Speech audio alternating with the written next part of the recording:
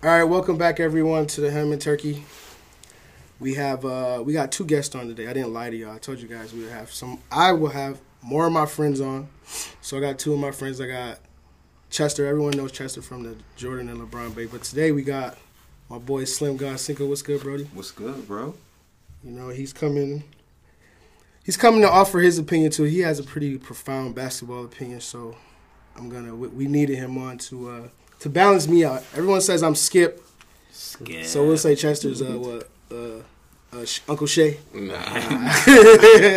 Shay's crazy. But they call me Skip Daniel, so I want y'all to be the judge, and we're gonna hop right into this. So the topic today is LeBron's first year in LA. And I just want to discuss it from each angle. I want to discuss the good, the bad, and the ugly. So we're gonna start.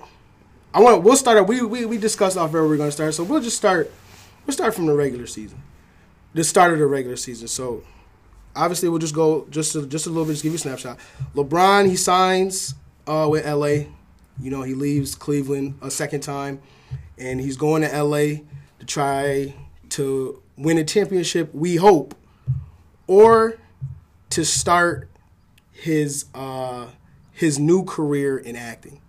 So we're going to start with Tez. Tez, what did you think about when he first signed with LA? I kind of felt like it was kind of weird. Like it didn't make sense. You know, like he's bigger than basketball. Like, absolutely. That's an obvious thing. Like for him to sign with them, I feel like it literally didn't make sense for him. Like I feel like his brand is not going to be any bigger because he's with LA. I mean, obviously, yes, money wise, it's definitely going to be bigger. It's a bigger market over there. Yeah. But I feel like personally, he's not that type of person that's like, oh, well, I'm gonna get a bigger deal doing it over here. Yeah. I don't feel like that's him. You know, I feel like he don't move that way. Yeah. Like I said, I feel like it was weird. You know, you're following a whole legacy of superstars, as they say, but it's like you're toward the end of your career. Yeah. So what are we going to compare his 1 year, 2 year, 3 year, however many years it is that he stays there, versus Kobe, Magic, Kareem's 10 years there? Like, are we really going to compare that? Like, that's not really even worth it. But and to your point, it makes you wonder, like, what is the real reason he's going to LA? Like, what are you trying to accomplish? You know what I'm saying? Is he trying to show that he can go anywhere, pull players from anywhere, and do it? Like, is that the goal, to show that I literally can do it anywhere? Because I mean, he has proven that he kind of can do it anywhere. He might not be able to bring it home fully anywhere, but he can get there absolutely with anybody. Chester, what did you think about maybe not them when he went to LA? First reactions. We was actually together when he first went. I knew it wasn't about basketball. It wasn't winning wasn't the number one choice on his resume for that move. And that's what I'm getting at. So that was just it. That was my only reaction. It wasn't about basketball. I wasn't expecting anything great. Yeah, and that's that. And that's actually a valid point, because if you really think about it, like, why would you, like, if you really wanted to keep winning, why would you go from the Eastern Conference to the Western Conference and make it tougher on yourself? You already weren't beating Golden State, and so now you're going to have to play them in the Western Conference Finals? Yeah. Like, why would finals? Like, yeah, we talk shit first round. Yeah, first round. You would have played the Warriors. Like 4 games. Exactly. Bye. So what were you trying to prove to us as fans? Like, now, before I get into my thing, I actually like LeBron James. He is one of my favorite players. And I will start this segment off by saying the only issue, and I want to make this very clear, the only issue that I have with LeBron is that he does entirely too much. He tries to coach the team, run the team, control everything on the floor, which I have no problem with on the floor. However, when you try to control, like, one of the things that I heard someone say to me is, like, absolute power corrupts absolutely.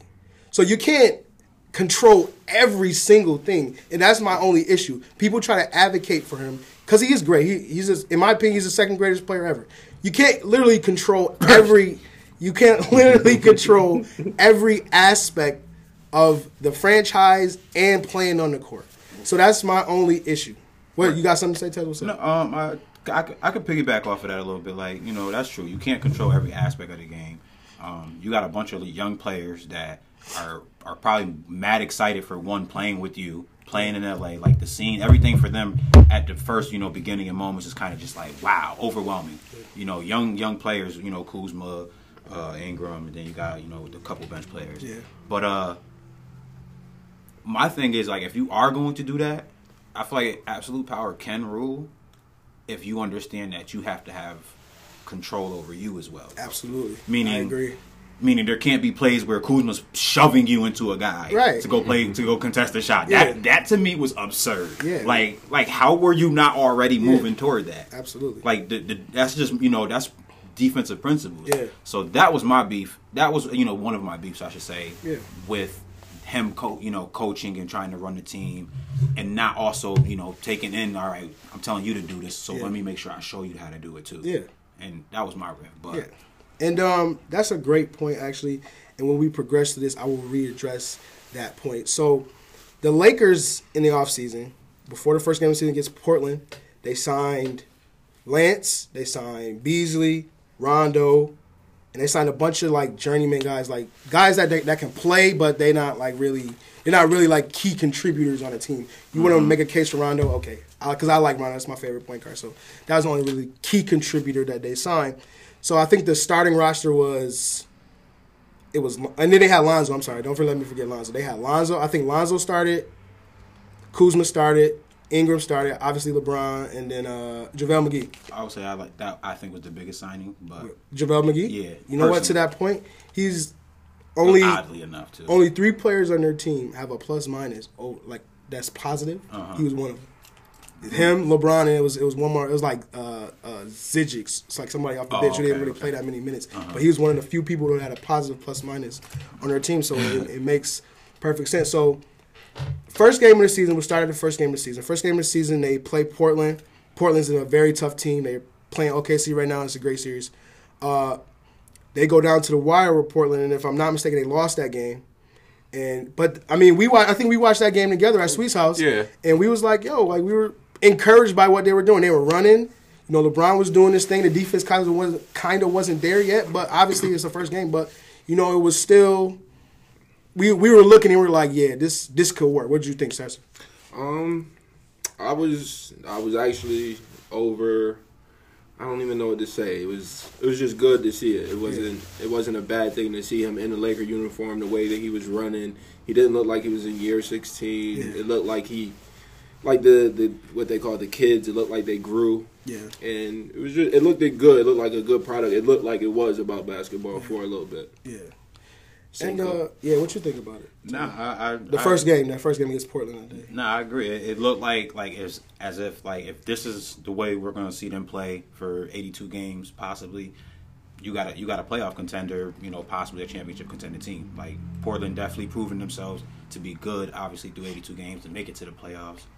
Yeah, they did have troubles, the past 2 years, past 2 times getting swept in the playoffs. Yeah, but I still feel like the team that they had together already had a nice cognitive where they played together well, especially with the 2 guards they got, McCollum and Lillard, and then their what you want to call them, their supporting cast is they had Nurkic. I love Nurkic. I personally don't think they should have broken that up. Yeah, I think that would have made them still the team that they could be, but we're not talking about that. Yeah.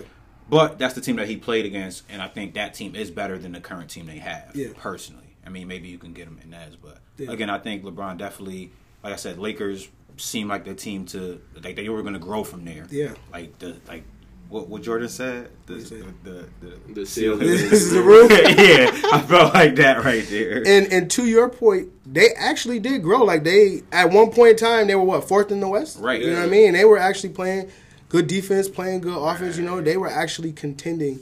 They had some good wins. They were figuring it out. LeBron was still, doing LeBron stuff, shoving off play calls and all that stuff. But I want you guys to talk about. We'll start with Tez. Tez, I want you to talk about Luke Walton. I want each of you to tell me what you guys think about him before LeBron got there, and then now. Obviously, he's fired from the Lakers now. But I want you to tell me what you thought about Luke Walton before this season. Ben felt like he shouldn't have been the coach. First of all. I don't know how he was picked coach. I don't know why.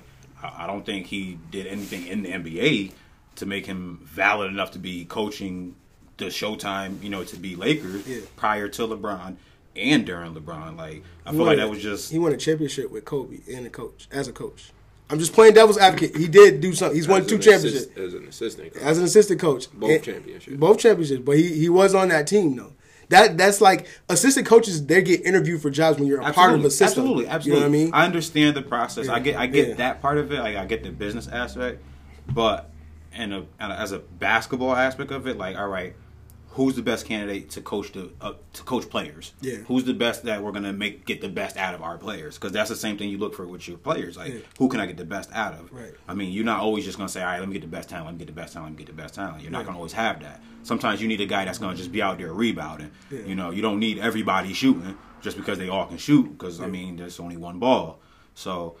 Again, I feel like he wasn't the right coach. I feel like he's more so a college coach right now. Like, that's where he maybe should have started, got, his feet wet or so. I feel like this is a big stage for him, and I don't think he was ready for the limelight. I mean, look at Magic Johnson walking out.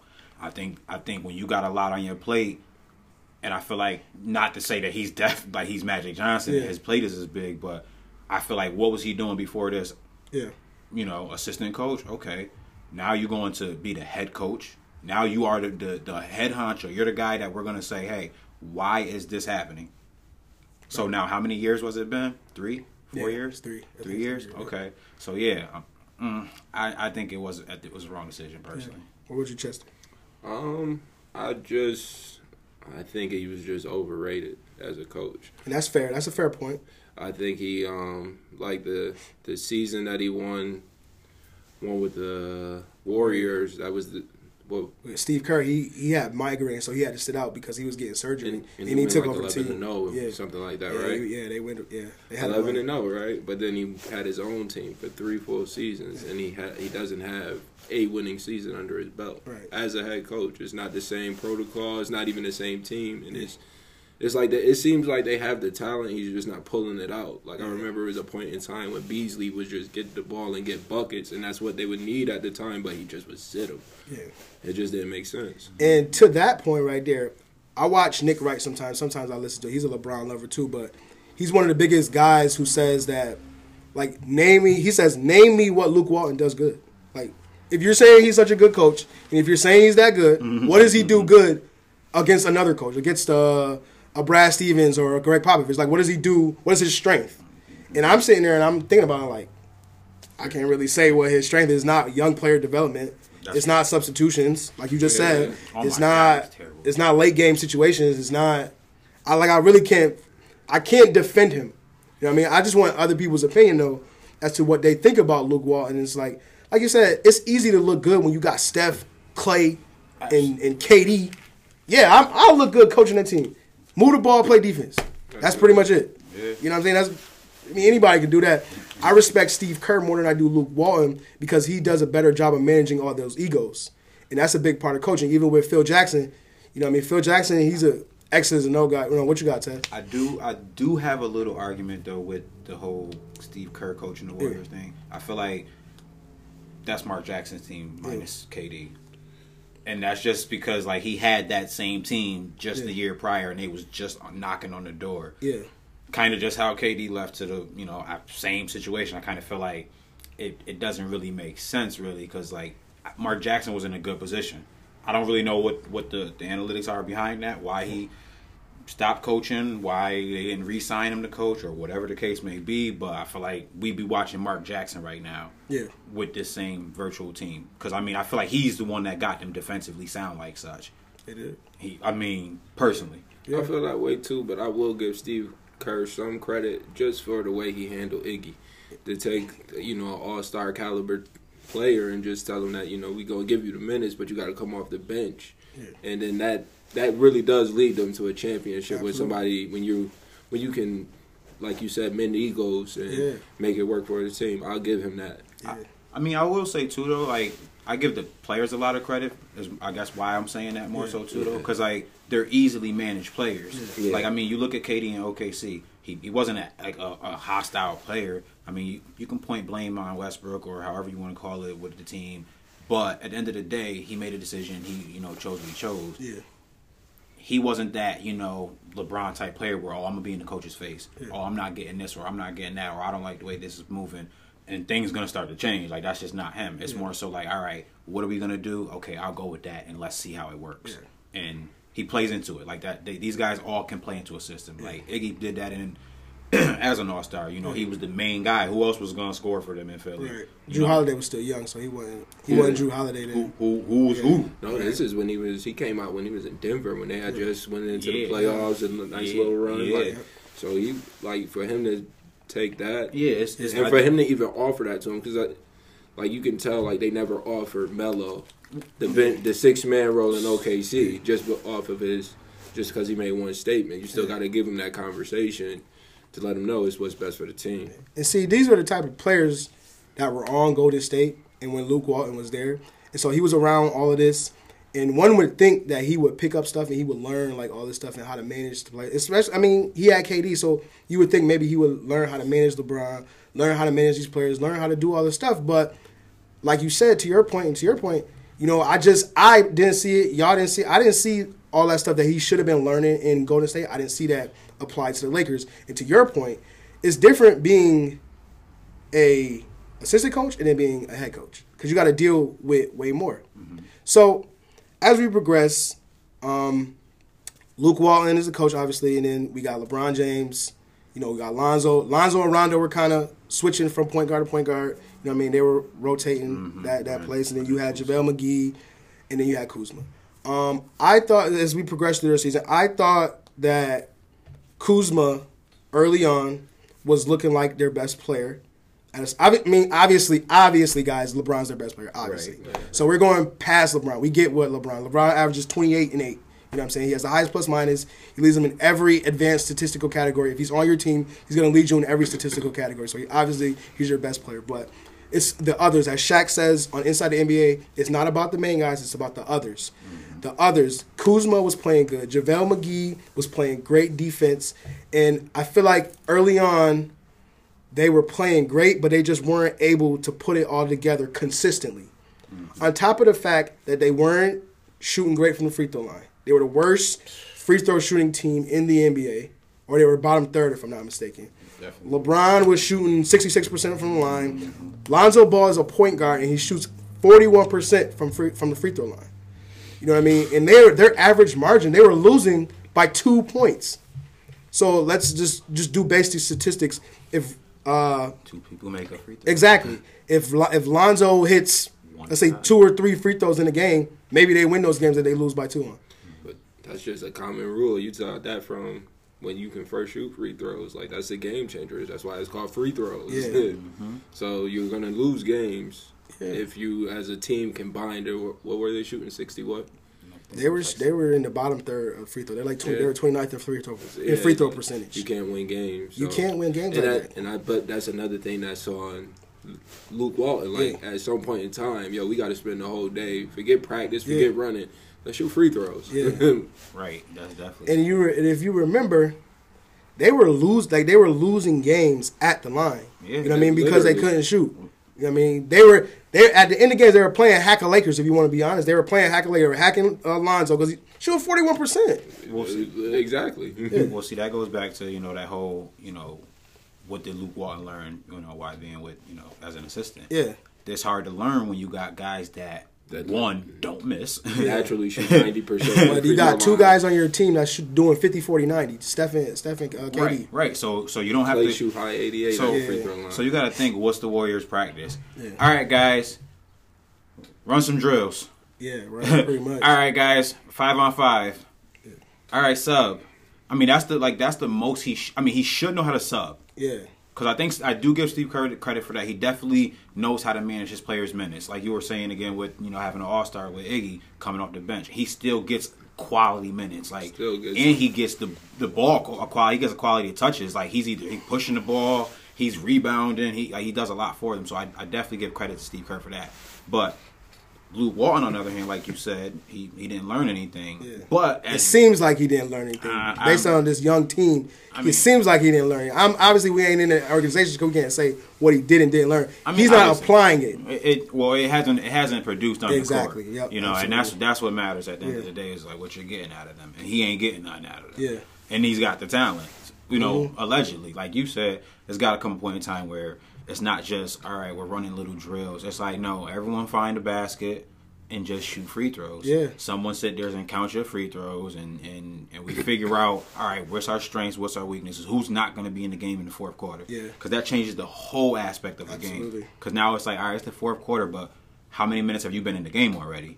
So I got LeBron that's been in here 36 minutes, of course, because he's always going to be in here all day. Yeah. And he's struggling at the line.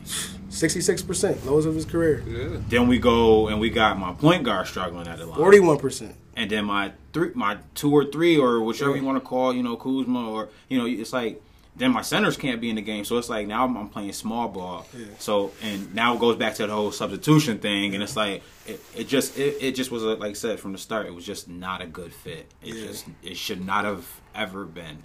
Yeah. And then their second point guard, Rondo's shooting 65% from the line. I mean, those are their 3 main ball handlers. Exactly. Their 3 main ball handlers can't shoot free throws. And you got teams at the end of quarters, at the end of halves, just fouling them and making them miss free throws and getting back in games because of it. You know what I mean? Slowing down the game. And like I said, this is just all to provide context to what Luke Walton was working with. And like they said, what he should have been doing. It's easy for us to sit up here and say what he should have been doing. Right. But I mean, basic people who know basic basketball, they will see that if your team is not shooting free throws at a even adequate level, something has to be done about that. You know what I mean? You can't just let that rock. Gotta address it. And the thing is, though, despite all of that, I looked up the stuff this morning. They were still like 9th in field goal percentages. So they were still hitting shots and things like that. And they were playing like pretty good defense. They were in the top half in defense. You know what I mean? For the season, they're in the top half of defense. They're not a sorry team. Well, you do got to allude to the slow pace that they were playing at, too, though. Like, they're not a fast-paced team. They weren't, scoring 120 points. I mean, they end up scoring a lot of points, actually. They were averaging 111 points. That's how much they averaged for the season, 111. I would say that's probably that on them streaks where they were losing a lot. Yeah. They were giving up a lot of points. But, I mean, they didn't, as a team, they weren't, I don't know, like, they weren't, I wouldn't say they were, like together as far as like their motions. It'd be like more so like just steals and stuff. Like they were getting like LeBron steals. Like it wasn't actual like playing defense, contesting good shots, like their opponents shooting low percentages against them. And then their scoring on the other hand, they were scoring inside. Like they can't shoot behind the 3-point line, and of course back to the free throws. So they're getting a lot of inside buckets. They were. That's why JaVale McGee got a higher plus minus than everybody else on the team because he's going 5 for 5, 6 for 6, 9 for 9, for most of the game, and that's easy money. Yeah, absolutely. And so we've covered the middle of the season. So now we're not the middle of the season, but the first half, like a quarter of it. That's how they were playing at the quarter. And like I said, despite all of the bad free throw shooting, inadequate coaching, all that stuff, they still were 4th in the West. And they still were, at the time, they were towards the All-Star break, they were playing really good basketball. They played the Warriors, and they beat the Warriors like they stole something. You know what I mean? That's the game that changed the Lakers season. And that's when LeBron popped his groin. And he led us to believe that it wasn't that serious, but obviously, it was way worse than what we all initially thought. He thought he just tweaked it, and he was going to come back in 2 weeks. But it wasn't like that. It was not like that. Mm-hmm. And that game against the Warriors, I thought at that time, LeBron James was my MVP. And, it was a 3-horse race or 4-horse. You got Harden, Giannis, PG. And I thought LeBron, just because of what he was doing with that team and those players, because, you talk about all the other guys, Giannis, PG, and Harden. They all got better teams than LeBron. They all got better teams. Houston's better than the Lakers. Mm-hmm. OKC, obviously. And then the Bucks, they're the number one team in the NBA. So I mean, They got all, perfect team. exactly. All their teams are way better than the Lakers, and for LeBron to have that team fourth in the toughest conference, the Western Conference, and then beat the Warriors like they stole something on Christmas Day, I didn't see how he couldn't be the MVP. What did you think about that? I mean, mid-season, yeah, definitely. Yeah. I mean, because he was doing LeBron-esque things. Yeah. But he was doing it on a team that ideally shouldn't be doing it, with his being as young as they were. But as stated, they were playing solid defense, getting steals, getting blocks. They were actually trying to play basketball. Mm-hmm. And to the growing pop, I mean, even finishing out that game, they still were playing basketball. They still were playing hard and killing game. Yeah, they didn't oh man, there goes LeBron. So yeah, but then after that, it just I don't know. Yeah. What you think? Who was your MVP at that time, Chuck? It was LeBron. It was just for what the teammates were. I depend a lot of my basketball knowledge based off who your teammates are, and for the teammates he had, nobody has ever really won except for Rondo and JaVale. The rest of the team, they were just they've never even probably. I want to say KCP. Lance went to the conference final with Indiana, but KCP so 6 players out of a 15-man roster is the only people that went to the playoffs. Yeah.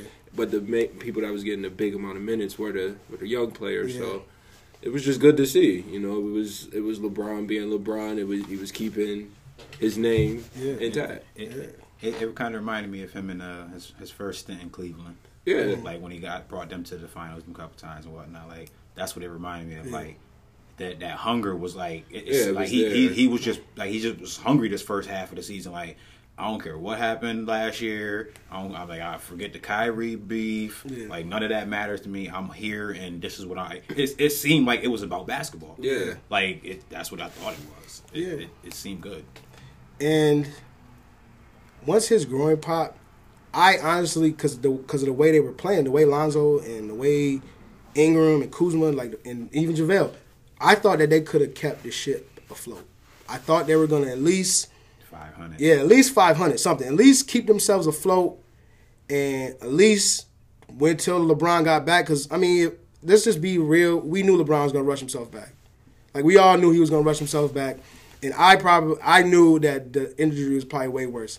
If it was just a strain, you could have worked that out and you could have played through it. They shoot players and athletes up with Toradol all the time. That's a steroid. And they'll come back in the game and they'll play like nothing happened.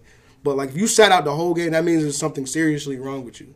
You know what I mean? I think he probably tore his groin. You know what I mean? But he just don't want to tell people. He don't really tell anybody injuries. You remember last year, nobody knew he broke his hand. They were speculating that he broke his hand. Then the last game of the finals, he had the cast on. You know what I'm saying? So trying to garner sympathy from us. You know what I mean?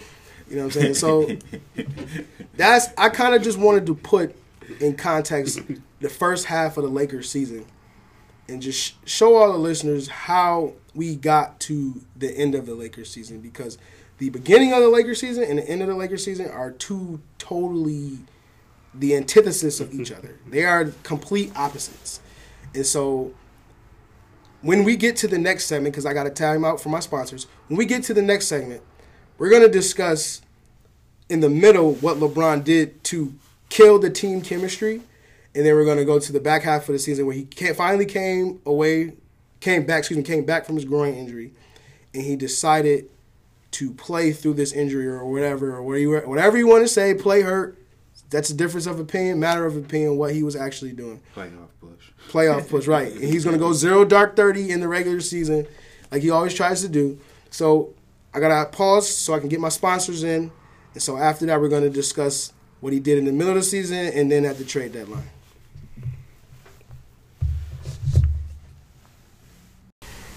All right, welcome back to the Ham and Turkey. We have discussed LeBron's first half of his season. So now we're to the point now where he's hurt his groin and he's out for a myriad of games, and now he decides to come back. If I'm not mistaken, I think we say he came back against the Clippers. Right, he came back against the Clippers. I'm almost positive they lost that game. It was right there. I think they lost that game. However, we know now that LeBron was not healthy. He was playing hurt, playing with a bad groin. And if any athlete that's listened to this who've ever hurt their groin or any lower extremity, you know that you cannot move laterally, you can't do any of that stuff. So the fact that he toughed it out, I respect it. However, at age 34, I just don't agree with doing stuff like that, especially when this is a guy who don't play defense. So, I mean, you just got to keep that type of context in your mind when you're thinking about what's going on. And in the midst of that, LeBron was doing stuff, as LeBron usually does. He was trying to force a trade for Anthony Davis to come to L.A. And it had been reported before by Chris Haynes of The Athletic and Google that Anthony Davis had already let the team, the Pelicans, know that he was not going to re-sign. Anthony Davis currently has 2 years, well, now 1, but he had 2 years left on his deal. And so he let them know that he was not going to re-sign with them. But what happened was they were winning a little bit at the beginning, and the management thought that it was just going to be all right because he's winning, he's laughing, he's joking, so we straight, we good. And that was never the case. So now we're nearing the trade deadline, and Magic, who was the GM at the time, or excuse me, the head of basketball operations, he was vigorously trying to force a trade. Along with Magic, it was Rob Pelinka, it was Clutch Sports and Rich Paul, and it was LeBron. They're all trying to force this trade. And I want Chester to regurgitate and repeat to me what he told me during text, what would happen if LeBron tried to do this.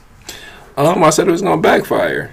Just because, I mean, that's just anywhere that you play. Like, everywhere that you go, you have pride. Like, we don't play in the league or nothing like that, but we have pride just in us. So you're talking about people that's at the highest level. Most of them never even been in a situation like this where they have the composure to just deal with it. They're not veterans. So it was just going to backfire, and that's what it did. That's exactly what happened. So it backfired right on him. My issue with the whole thing is that after the trade deadline came and went, he was like, well, I'm happy with the core players that we got. Obviously, that's a blatant lie because you just tried to trade the whole team, right? So how are you happy with the whole core? I mean, exactly. I don't want to say he tried to trade the whole team. I'm pretty sure he definitely was willing to give up a lot of players. Okay, before you say that, let me read this quote. Brian Windhorst put out an article 2 days ago. This is what he said 2 days ago, April 17th. What's today? Today's it's the 19th, I believe. Hold on, let's double check. Yeah, let's double check the date. 20th. This is 20th. So he put out an article 3 days ago, and the title of the article was "The Handbook on Coaching LeBron." This is what he said, and the title. He basically I'm gonna give you the context of the article. The context of the article was he was saying the next coach, because you know that Luke Walton got fired, so the next coach of the Lakers has to be willing to put up with this stuff to coach LeBron and coexist with LeBron. Okay, and so this was one of the topics in the article by Brian Windhorst. Give you another context. Brian Windhorst has been covering LeBron since he was in high school. So he's wrote like 3 books on LeBron, and he covers LeBron every day. That is his job at ESPN, to cover LeBron. This is what he said. He says, James has mastered the art of influencing decisions without taking ownership of them. If he were to issue a direct statement, then the team would know he was fully willing to stand behind it and take blame, credit, or work. Take the blame or the credit when it works or when it fails. So go ahead and say what you're going to say. Okay. So we can say that about anybody. Nah. You can literally, I'm saying it just in reality. You can say that about anybody. Like, you can have some influence. I'm not saying he doesn't have any influence. I'm not saying that. I'm not saying he's not saying, hey, man, get this guy involved. See what they say about that. I'm not saying he didn't say that. But I'm also not saying he said, get rid of the whole team, get AD here. I'm not saying he said that. They were willing to offer Kuzma, Ingram, Zubac, absolutely, and 4 first-round picks. That's the whole team, right? I'm not saying LeBron was the main sole person that make that decision, that was going for that decision. Mm-hmm. I'm saying Magic was the one probably that was like, hey man, I'd give up this whole team for that. Right. You know, I feel like he's the guy that will say that, and I feel like, you know, Pelinka, like you said, was like, hey, well, I mean, if you think it's a good idea and it's going to bring us, you know, I think that's how it all occurred. And I think LeBron, you know, obviously saying like, hey man, you know, the best talent is going to win us a championship. Like he's just saying there. You know, he, you know, coheres them to kind of feel like, well, he agrees. So, yeah, I think he's more agreeing to it. But I'm not, come on, man. You got to think, these people got families. I think the man is a family man. I don't think it's completely just basketball. But at the same time, it is a matter of winning and having the best talent on the floor. Right. Who doesn't want that? Yes. Like he said when they asked him, like, "Oh, would you like to play with AD?" Who wouldn't? Right. Name a person in the world. I want to play with AD. I want to play with AD. But it's just the only difference is that those guys aren't veterans. Absolutely. They haven't been through the cycle. Absolutely. To understand that you're here today and gone tomorrow. No, and I understand their feeling. I don't argue with the way Kuzma and them, you know, kind of felt about it. But that's where, like you were saying, you know, he kind of just went back to kind of saying, "Oh, like, you know, we're good. I like my team." Like, you don't go do that either. Right. Now you gotta go be real with them. You go, you know, you tell them like, "Look, it ain't personal, but it's personal."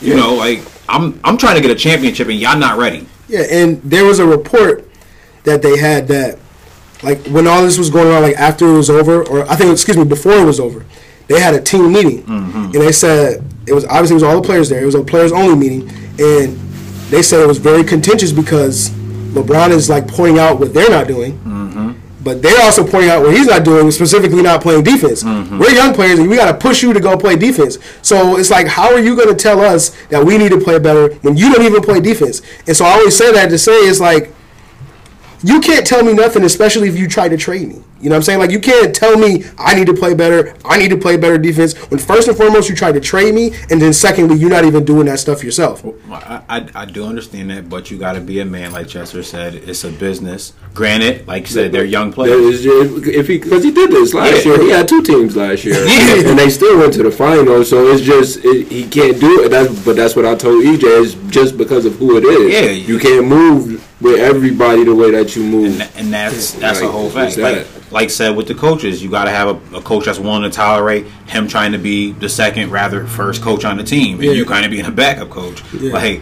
he don't. It's same thing with the players. They got to accept certain things, and that's a part of the business. Like, people get traded every day. Yeah. Like, I mean, you think Blake Griffin wanted out of LA, like, just off the rip? Like, it burns, but like, that was his first time going through it, and he was salty. Like, he didn't want to talk. He was definitely salty. So you just got to understand, like, they younger than him, right? DeMar DeRozan. I mean, granted, he's older, but these guys spent their careers in these places. So, like, they're thinking this is where. So everybody first time, it's just about react the same way, and that's what I seen. Like, but this is going to backfire. I do feel like, though, however.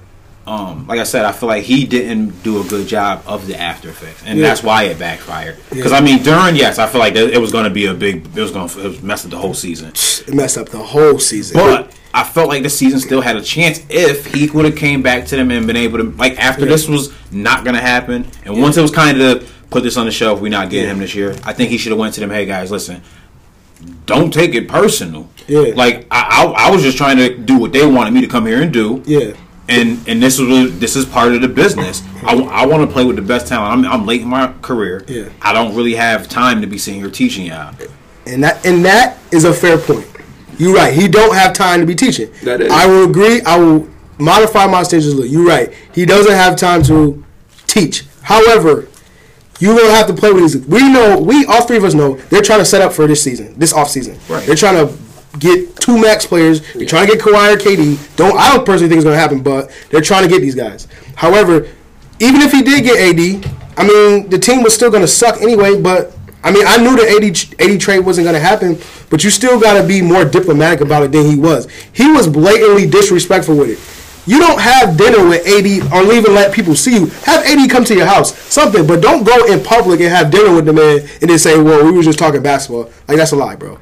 Like, that's a blatant lie. You know what I'm saying? Like, don't play on our intelligence like that. I'll just put it like this: say me and you, we out here winning, right? Winning. And then you hear from somebody else, like, "Yo, just say he don't even want you on the team."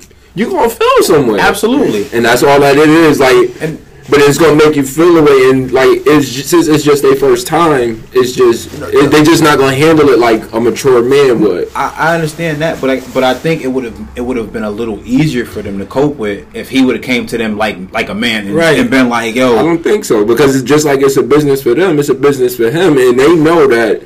In order for them to get the go on AD, he got to say something. Absolutely. I mean, and they know that like it doesn't matter how big or little the influence. If he said, "Nah, we can wait for AD," they would wait. Absolutely. But as soon as you put the go, once you press the go button, you can't get mad at the reaction you're gonna get. No, not at all. But so it's just that like that's what happens in business. No, like I said, I agree to that. I just feel like things get handled better when there's more communication. The line of communication is open. Yes. More, so. Like, granted, yeah, because you gotta think at first, not everybody was on the table. Yeah. So at first it was like, damn, man, we might lose so and so, and then out of nowhere, shit, we all like, damn, we all might be. I mean, damn, that's great. It's like, don't get me wrong. Like I said, it's a business. I can concur to that. I would be understanding more so if LeBron would have communicated. Yeah, that's all I'm saying. I mean, honestly, it felt like a situation where it's like it's damned as you do and it's damned as you do. Absolutely. It was like if he did try to trade him, they was just gonna lose. You know what I'm saying? My thing is, I should have been did this. Because if he would have did this at the beginning of the year, then they can handle that the whole summer. Yeah. So that's my only thing. Like, if you're going to push the button, don't wait till 10 days before, and then once you don't get it, now we all just got to hoop. Like we're going to get along. And that's just naturally, that's impossible. We all humans. We all got emotions. It just don't go down like that. And the thing is, AD has signed... Because he remember, he fired his agent. Yeah. He fired his agent, and then he signed with he already had his deal and everything. So they tried to back channel it. They tried to be like, yo, we got everything in place. Y'all just pull the trigger, and we're just gonna make this happen. Mm-hmm. And when it didn't happen, everybody, first of all, they tried to vilify AD, which wasn't fair to him, because he had already let them know, like, yo, I'm not gonna re-sign with y'all after 2 years. So they should have been actively trying to trade him. And then LeBron, like you said, tried to push the GOAT button, which he usually does with everything else. And LeBron would be looked at as a villain anyway. So, I mean, like I said, it was damned if you do and it was damned if you don't. However, like you said, communications, they save relationships. So with these people, with the new teammates that he had, he should have tried to do a better job of facilitating those relationships. Listen, I'm trying to play with the best talent. Now, we're going to be working on some trades. You know what I'm saying? 5 or 6 of y'all may be in them. I can't guarantee this. You know what I'm saying? And then, like you said, they're just going to have the respect and be men about it. And I do want to say, too, though, granted, it is not his job to tell them what's going on. That isn't his job. They're not in the office. They're not in the meetings. For whatever reason, that's, again, that's whoever's business. Yeah. But, again, if the line is open, it do make for an easier transition into being a team again. Because now when you go have that players-only meeting and you go, hey, guys, y'all got to play better. And I'm not saying now just y'all, I'm saying me too. Because now, you're getting that bounce-off reflection where it's like, all right, you're reflective and you can see what's going on with us too. Yeah. Now we can do it as a team and get better. Because I feel like they could have made the playoffs. They could have definitely. No, they were definitely in the race. They were definitely in the race. Yeah. And so I just want to say we're giving you context because in the middle of that, that's what the Lakers were going through. That's what they were trying to play through and play with. They were trying to play through these trade rumors, the inconsistent play from LeBron being hurt, all of this stuff. And, the All-Star game that happened, and one of the things that struck me about the All-Star game was they had a draft this year. And so they had a draft, and it was Giannis and it was LeBron, and they did a live draft. That's what made it so publicized this year, just because they never did that. The NHL was the only one who did a live public draft. And in the NBA and with social media now, they were going to make a big deal out of who picked who. You know what I'm saying? So Giannis had picked Ben Simmons because that's LeBron's man's. Mm-hmm. But we knew LeBron was going to pick AD. Mm-hmm. You know what I'm saying? So it's like I said, LeBron was just trying to be way too blatant with it. And so and that's where I bring back to my first point where I said that is my only issue with LeBron. LeBron always tries to literally want to control every single aspect around. I don't know one person on the face of this earth that controls literally every aspect of everything. I don't know one person. Even the president of the United States doesn't control everything that happens in government. So I mean, they're saying that LeBron's one of the GOATs. Why can't he control everything? I mean, my rebuttal to that is, Why should LeBron control everything? I mean, it's just as simple as in the times that he won championships, he didn't control everything. It was I was reading something about a week ago where it was saying that that Tyronn Lue had to tell him to shut up in the middle of one of the games. Yeah. And then in Miami, he wasn't going over Pat Riley. So, I mean, I get it. For him to win, that's what has to happen. He needs somebody over him that's just going to keep him in line. Up. Say chill. You know what I'm saying? And that was one of the things, just to bring up another quote from that same article from Brian Windhorst. There's another section in that article that says the next person that's going to coach LeBron, they have to also possess this. The title of that paragraph was, "Hold him accountable and be ready for him to push back." This is what Brian Windhorst said. He says, "Those who knows James the best say he wants to be coached. He will accept being corrected. He will adapt, and he will try to improve. And he will accept blame for mistakes and genuinely promise to change. Sometimes." This is because James has zero qualms about going rogue. If he doesn't like the play call, he'll blow it off. If he doesn't like the game plan, he'll change it. If he doesn't like how you present him a coaching point, he'll fire right back at you. He'll do it in front of teammates, and he'll do it in front of camera. And to your point, so like you said, there has to be somebody that tells him to shut the hell up, because he literally gonna try to control everything. And so that's what was everybody needs that. So again, that goes back to what I was saying, communication. Yeah. Like if you have someone that's not gonna just sit there and let LeBron run the show, like Luke Walton probably did, like a few other coaches probably did, it's gonna be a different outcome with LeBron. Same thing with the teammates. Had he communicated just a little differently with them, there's possibly a better outcome. And maybe they win 8 of the last 14, 16 games that they couldn't win, and they get in the playoffs. I mean, still a bust, I guess. Yeah. But is it a bust because he made it or not? But we'll get to that. Well, absolutely. And so in the middle of the Lakers season, they're trying to win games with all this extra turmoil. LeBron's blowing off play calls. They try to act like he wasn't blowing off play calls, but clearly the person who's covering him this whole career clearly saying that he blows off play calls and he blows off game plans. So, I mean, is LeBron the first great player that's hard to coach? No, he's not. Because Jordan was also hard to coach. Jordan also got Doug Collins fired. You know what I mean? So LeBron's not the first great player that's hard to coach. However, you can say what you want about Jordan. I personally don't remember Jordan trying to control the whole team. He let Phil Jackson coach, let B.J. Armstrong be the point guard. I don't remember Jordan trying to be the point guard, GM, and coach. Different league, though. That's a fact. It is a different league, and we're not going to go into a GOAT debate. I'm just saying I don't remember that. Well just to touch on that, just the fact of how the play in the game was, your player didn't have to coach the game.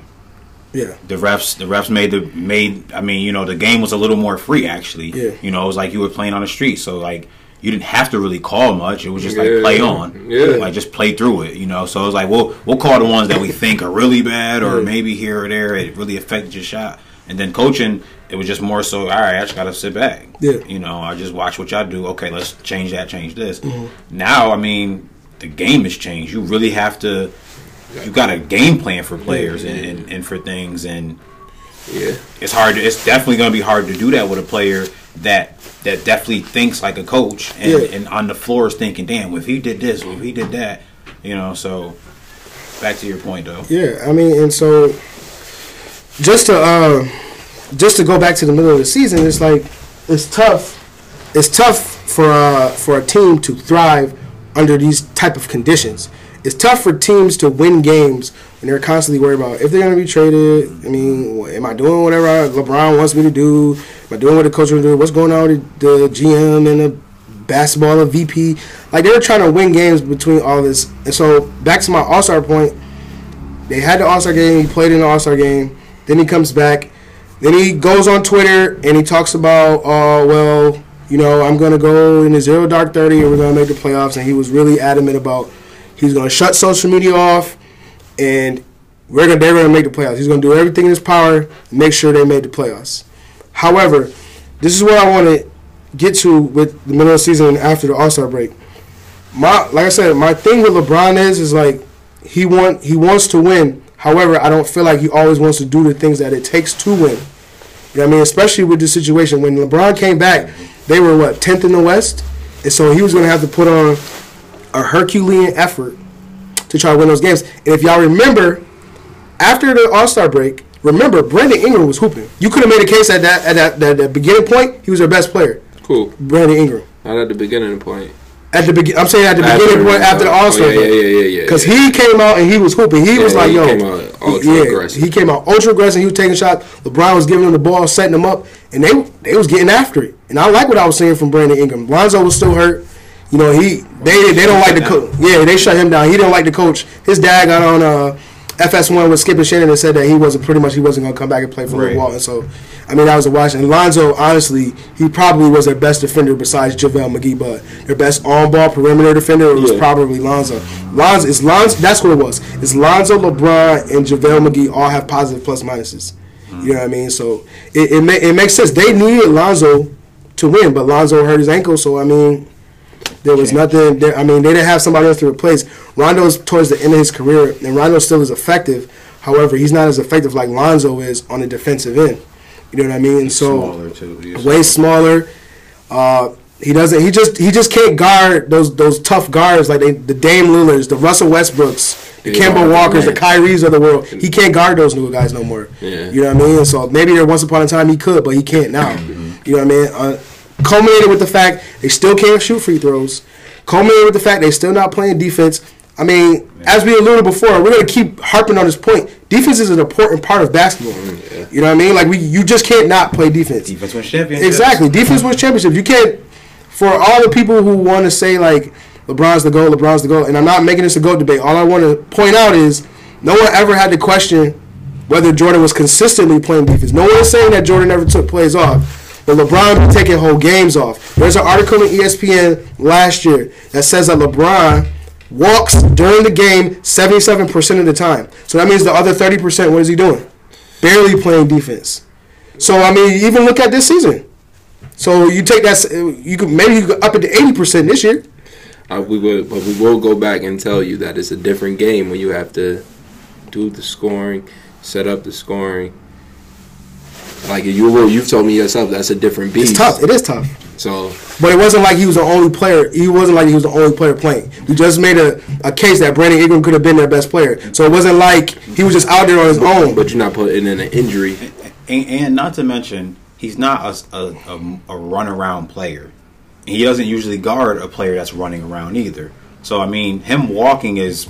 Yeah, that's normal. You're not running guarding people unless you're chasing JJ Redick. No, but the article was saying that during the game, in any point, he's walking. though. He's not running. He's not hustling. He's walking during the game. But even so, though, that's my point. Though, how many times in the game, though, is one individual running versus compared to him? You know what I'm saying? Like, I mean, don't get me wrong. I wholeheartedly agree. He doesn't play good enough defense for the caliber of player he is. Yes, but. Back to Chester's point, for how much work he does have to put in on both ends of the floor, because he still has to coach players on defense too. Because he still is telling someone go there. Granted, he's not doing it himself, right? Yeah. Which is back to the same problem we had already. You know, you gotta show it. Practice what you preach. Yeah. You know, if you're gonna tell people, hey, move here, pay attention, see that, watch that. You also can't just be watching them not do it while you're not doing it. So, I mean, I hear you. On that, but at the same time, I got to get a guy his credit, Right. I mean, and you have to be fair, and I try to be as fair as possible. However, no, you don't. How am I not being fair? Because we're not going to get into that though. That's the whole problem. Because that's going to go back to that GOAT. Oh yeah, okay. We're not going to go to the GOAT. GOAT takes too long. Because I'm just to say, like you say, the defense thing. Like we're not going to. You can't base defense slowly. Like you can't give defense the credit of being the greatest player because there's so many other things that make defense versus offense where you're scoring. Like the ball has to go in the basket, that's it. That's offense. Yeah. Like it's not. I mean, yeah, you could pass the ball, that's cool. Rebounding goes both ways. Yeah. But it's off. It's scoring. That's offense. Yeah. Defense is kind of a plethora. It's not one person. It can. You know what I'm saying? We just went through this. You can't just with KD. You're not blocking 10 shots a game. You're not getting 10 steals a game. You can do that with every other stat. You're not doing it with those two. Granted, if you are incredibly elite and you're more than likely defensive player of the year, but you're not going to be the MVP. But nonetheless. Yeah, nonetheless. Jordan wasn't a defensive player of the year. But. You said Jordan wasn't defensive player of the year? See, they trying to bait me into go to this discussion. I'm not going to do that. I'm not going to do that. I told him that I'm not going to do that. We're going to stick to LeBron. I would just say this about the Jordan and LeBron thing. like you said, it's two different games. If I would say Jordan wouldn't play the same amount of defense if he had to do all of the distributing as well as putting up the numbers that he's doing in that game, in that era. I'm saying. I wouldn't say now he couldn't be like James Harden with the assists and scoring, but I'm saying back then, if he had to do all the scoring and set up all the plays, I don't think he would be the elite defender because he would be wasting so much on the offensive end. And that goes back to your point about the game, the evolution of the game and how it has changed. I mean, the only point forward back when Jordan was playing was like Pippen and then like Penny, Magic, like people like that. Like there wasn't a lot of these guys. Now you look around the league, there's like mad point. We got PG, Bron, everybody, Giannis, all these guys that play point forward. You know what I mean? So they're asked to do a lot because their skill set says that they can do a lot. Yeah. So they're putting more on them, and I totally am cognizant of that point. However, what I want to bring out and what I want to always harp on is that LeBron hasn't been playing defense, and I looked it up, and we talked about this on the other podcast. LeBron had been playing defense since he left Miami. His defensive win shares have gone down every single year. This year he had his worst, tied for his worst defensive win shares. But I would say that's just due to the organizations that he played for. The difference between Miami and Cleveland? There's a huge difference between Pat Riley and Dan Gilbert. You gonna tell me there's not a difference? There is a difference. No, there is a difference. Yeah, there's legend. Yeah, like it's just a difference in the program. Yeah. Okay, I mean, but that's just anybody that played with Miami. Not even saying LeBron. Like when players go to Miami, like Deion Waiters has always been out of shape. I've only seen him in shape in Miami. So like Miami just has a culture of that. And even though going back to Miami, you know what I mean, going back to my other point about LeBron trying to control things, like he didn't even let Pat Riley know he was leaving Miami because Pat Riley wouldn't listen to him on certain players that he wanted. Now, Pat Riley's a Hall of Fame coach, and he's won more than LeBron has. So I understand Pat Riley tell LeBron to shut the hell up. I totally get it. You know what I'm saying? He has earned that right. Now, LeBron ain't like it, so what'd he do? He left and got his own team, which I have no issues with. However, well, go ahead. I'm sorry, Ted, go ahead. Do you think that's the reason why he left? Because he couldn't I think the reason why he left was culminating in a bunch of factors. Number one, any team LeBron goes to, they'll be top heavy, which means that they have a lot of star players, but everything on the back end is horrible. Usually, you know what I mean? They have all subbed and subpar players, which was going to happen this year. Exactly. It happens everywhere he goes. Leaves Cleveland. Who's their best player now on Cleveland? Sexton, maybe. Yeah, Colin Sexton. You know what I'm saying? But when he left, it was just. It was Larry Nance. Honestly, I'll say he was the best player. It wasn't Love. Oh yeah, Kevin Love. My fault. My bad. Kevin Love been hurt. Yeah, he didn't play majority of the season. Yeah, he missed like 50 I think it was that he saw that the talent wasn't there. I thought he wanted to like legitimately win a title for Cleveland. That's two, and I thought the third one was Pat Riley wasn't trying to acquiesce with none of his requests, and so he went to a place where he could potentially win. He could semi-control the roster, passive aggressively. And he can win a title for Cleveland. That's why I feel he left. But that's anybody, though. See, if I don't get what I want over here, I'm going to go over there. And that's what you're supposed to do. Yeah.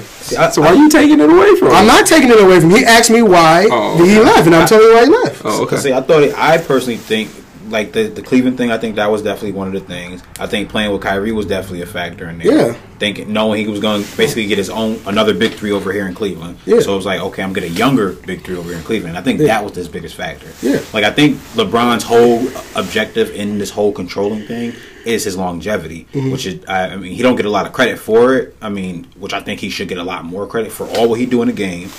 And that he does, and mind you, not just the regular season, in the playoffs too. You know, we're talking about someone that been to the finals, 6-7 years in a row. Was it 9? I thought it was 9 years. 9 finals appearance, right? It was either 9 or 8. It was either 9 or 8. Either way, in a row. Yeah. That's another. You're talking minimum 30 more games. So we're talking about another 2 more seasons added onto the seasons that he literally done had. Yeah. And then to bring that point. And then to bring it back to the Lakers. So LeBron went to the finals 8 straight times or 9 straight times, whatever it is. He went there 8 straight times playing in the Eastern Conference. And, the talent pool, I'm not saying it's garbage, but it's not like the Western Conference. When the bottom team in the Eastern Conference is under 500, and then the bottom team in the Western Conference is over has 50 exactly. wins. It's close to 50 wins.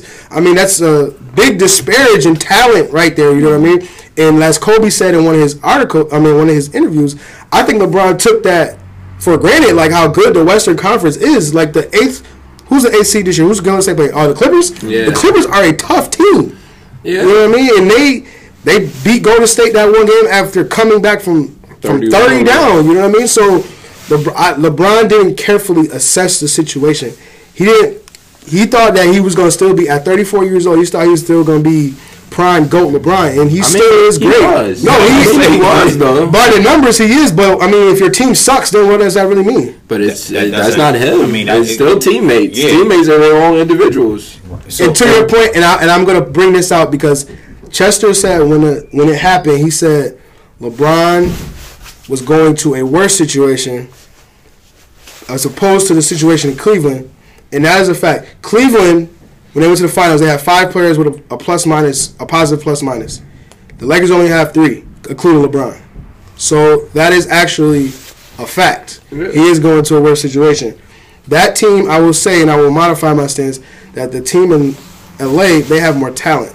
They're not necessarily better. They have more talent. That falls on who? On LeBron or the coach? Mm-hmm. And it's a combination of both. Like we've been stating, it's a combination of both. It's a combination of how he handles certain situations, and it's a combination of the coach. I was gonna say that goes back to him trying to get that trade, which is what he does though in his career. Because before the Miami thing, I think he had like a little like realization, like an epiphany or something. Like, oh shit, I'm at what point in age in my career? They're comparing me to Jordan faithfully. Yeah, I gotta start winning. But I'm getting older. Yeah. So how do I stay young and win and get older at the same time? Yeah. You get better players around you. Mm-hmm. You got less of a workload. Yeah. He was happy to give Kyrie the mantle. But Kyrie, we're not even gonna get. We'll do Kyrie later. Kyrie is such a baby, man. I can't stand Kyrie. I like him as a basketball player. But you gotta understand, he learned that from LeBron. He is literally little. He's a little that's baby. That's the Star Wars with them two. So we'll do Kyrie later, and that'll be long because I got a lot to say about Kyrie. Luke, I am your father. That's that. But so LeBron, the Lakers, they're trying to deal with all this stuff. They're trying to deal with playing aside LeBron James. Like that's a huge feat. You know what I mean?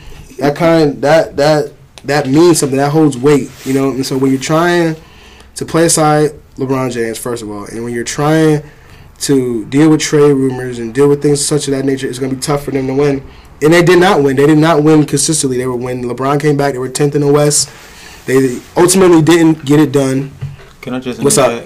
Let's not say that it was tough for them to win. It was just tough for them to play because they could have won so many games. Yeah. They just wouldn't play right. They just fell apart in random different parts, free throws and can't shoot 3-pointers. Yeah, it's the same factors even with LeBron. Right, yeah. So, and that's that. You're right. That is a fair point. They just couldn't get it together. They couldn't play together. Just couldn't get it together.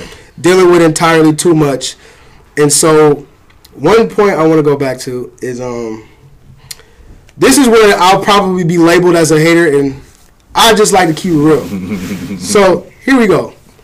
LeBron against the Celtics. This was when Rondo hit that shot. Rondo hit that game winner. And I think it was before the game. They were talking about the Anthony Davis trade. They were talking about how he was trying to get him there, how he was trying to muscle in. LeBron was saying, well, I don't really have anything left to prove. You know what I mean? I've done all I've done in my career, and I have nothing left to prove. So my whole thing is, then why are you in LA then? Why are you talking about you're going to bring championships to LA? If you ain't got nothing to prove, why not just retire? Why not just say, oh, F it? Because now you know what he's doing? He's setting the table for when they start losing to be like, well, you know, I ain't really have what I need. And then my man, Rob Parker for FS1 brought out a point the other day. Rick Bucher.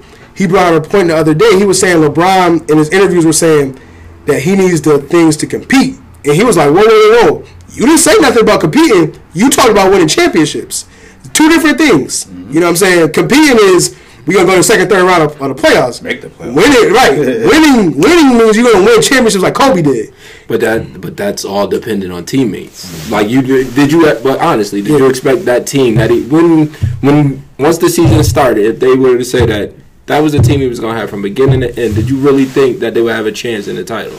No. I thought they had a chance in the playoffs. Hold on, but you would think that he would need the tools to compete. Yes, absolutely. So what's the problem with what LeBron said? If you agree with it. No, what my problem with LeBron is he's trying to set the table for more excuses. But it's not an excuse if it's the truth. You agree with it. But it is an excuse though. How? Because he's supposed to be competing for titles, not playoff berths. But you're saying that you're saying that he wants to get better talent in AD. Yeah. Correct? We said that he went about it the wrong way. Yes. But I'm pretty sure that they told him during the offseason probably that we were going to try to get better talent. Yeah. I'm pretty sure he signed off on the talent that came, thinking that it was going to be like in Cleveland and he can just get a trade. So you're saying he got railroaded is what you're saying? I'm not saying he got railroaded. I'm saying that he got in business, and sometimes in business things don't go as planned. Yeah. So I won't, like I said, when he first said it, it just didn't make sense because they were 10th seed without him. Yeah. So it was like if you go in there and you're not going with no one else, like Paul George was out, and he signed back with OKC. So if you're not going there with talent, because it takes talent to win, regardless. Especially. Yeah. And just that. And like I said, I don't want to come off as a hater. However, why people say that I'm Skip Daniels is because I have the same position that Skip has. Like the media, people you talk to, they always want to set the stage for LeBron to have an excuse. Even that's why we doing the first year in LA, because people want to set the stage for him to have an excuse like, oh well, he didn't have the players or anything. But honestly, me personally, a lot of the stuff that went on with the Lakers was his doing. You know what I mean? So I feel like there should be no excuses now. Y'all should hold him accountable, like the article said. Hold him accountable for the stuff that he actually did, because people have an issue with holding him accountable, i.e. people like Shannon Sharp, who LeBron does everything right. Nah, he tells us when he's wrong. I watch the show every day, and he rarely does it. Like I said, he does it though. Like I said, he did what he does everywhere he goes. Right. The only thing is, it didn't go how it normally goes. That's the only thing that happened. So with that being said, that's the only part that should have been addressed. Really, like okay, so they couldn't get AD.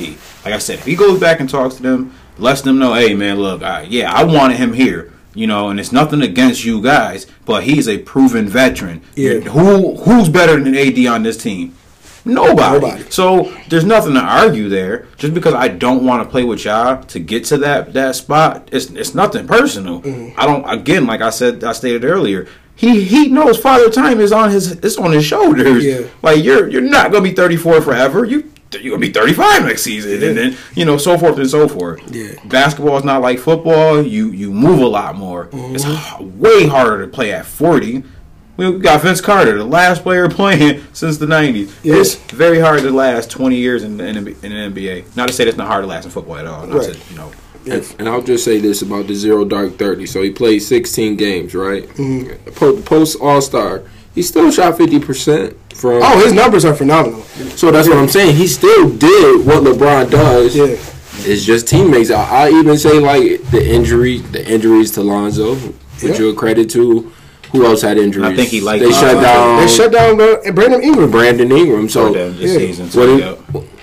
And they did it after they were out of the playoff race. Yeah. So I get that, but before, Ball wasn't. Ball was like before the All-Star break. Yeah. But that's more because they don't like him and his father. They don't mess with the coach. Everything. Yeah, that's not exactly. That's something way different. But he balled on the court. Yeah, even without. Like he did his job. But it was my first instinct. It wasn't about a championship because you weren't close. Yeah. So exactly. I mean, go ahead, Tess. No. I was going to just say you're right because you weren't close when you signed the paper. Like that team, and that's why like you were saying he had to be told like, all right, we're going to get more talent in here. We're going to get a team that's going to be playoff bound. Because if we get to the playoffs.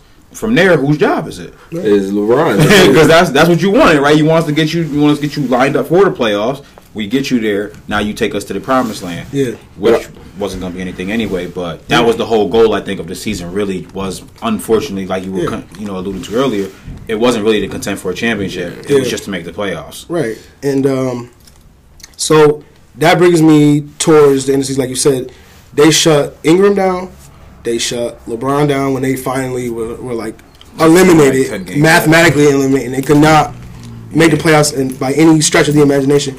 They shut them down. And then even after the one game, I forgot what game it was, and the reporter asked LeBron, do you think that they should start thinking about sitting you for the longevity, for the future? He's like, well, that's a conversation that me and Luke will have. And dude, we knew he was going to sit anyway. Like, that's another one of my issues. Like, he be trying to play on intelligence like we don't know we knew he was sitting, bro. I would say this, it's just new. I think that's what it is. It's just new territory. Like, there's never been a time where LeBron missed this many games. It's never been a time. Right. This is first significant injury of his career, right? Yep.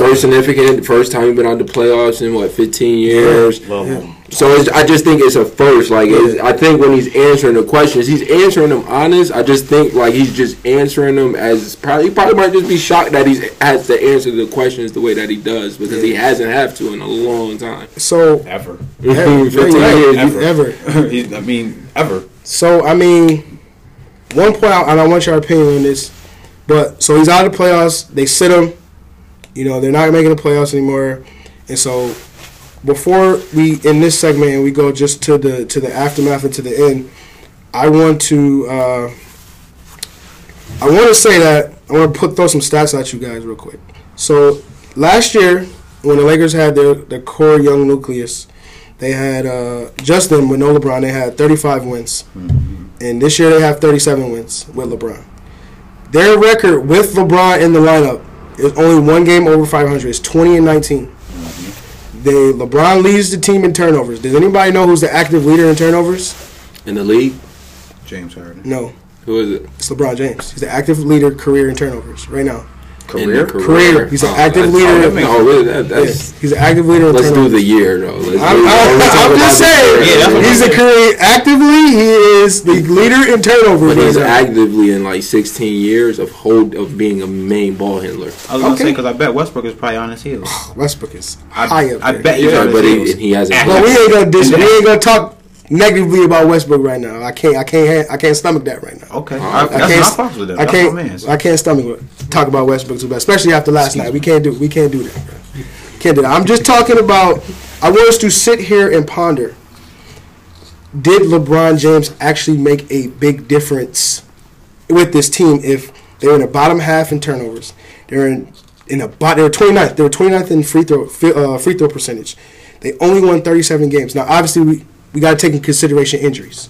Got to take that into consideration, because if he didn't pop his groin, I say the worst they would have finished was maybe 6 or 7. Worst case that'd be 8. Yeah, exactly. Worst case is playoffs. Yeah, they still would have been in it. And like I said, these numbers. I'm trying not to put all of the onus on the numbers. However, they do paint a picture, and they do give some type of context as to what LeBron was actually doing towards the end of the season before he got shut down. LeBron had a whole Shaq and the Fool highlight for not playing defense. So one must ask, should LeBron have sat himself when he knew that they weren't going to make the playoffs? Not even go 0 dark 30, just sat himself and rested himself. That's the question I want to pose. No, because just because he's in the NBA, people still are paying for Lakers games to see him. Right. So it's still a business at the end of the day. So I would say you just can't shut it down, because people are paying, a nice price to see a Laker game, and they're mainly paying to see LeBron at this point. Because I'm not paying to see Kyle Kuzma and whoever the other kid that was positive that you said. It was Lonzo, JaVale McGee, and LeBron. No, whoever the other dude is off the bench, I'm not paying to see him neither. So.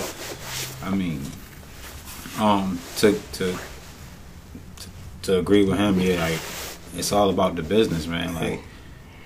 Who comes to see Kuzma? Yeah. Don't get me wrong, Kuzma's becoming a nice player, but I would rather see Jason Tatum. And they both the same. They both the same age. I think he's way older than Tatum. He's but I'm saying but Kuzma been in the league though 2 years. Yeah, they've been in the league the same amount of time. So I'd rather see Tatum. He's more exciting. I feel like he changes the game a little more. Yeah. So it's if I'm gonna go to a Laker game, I'm hoping to see LeBron. Yeah. And if I go there and I hear he's not playing, I feel like I just wasted my money. And that's a very fair point. However, the Lakers have to think about. I'm just playing devil's advocate, but the Lakers have to think about their long-term future and what they want to accomplish. So, me personally, I don't feel like having a. Me and you discussed this, Chester. We were saying because we were talking about his dunks. Because remember he had those dunks against Chicago, and Chester was because that was before the dunks, or was it after? It was before the dunks. After the dunks, excuse me. It was after the dunks. Remember he got his thing stuffed by Jared Allen.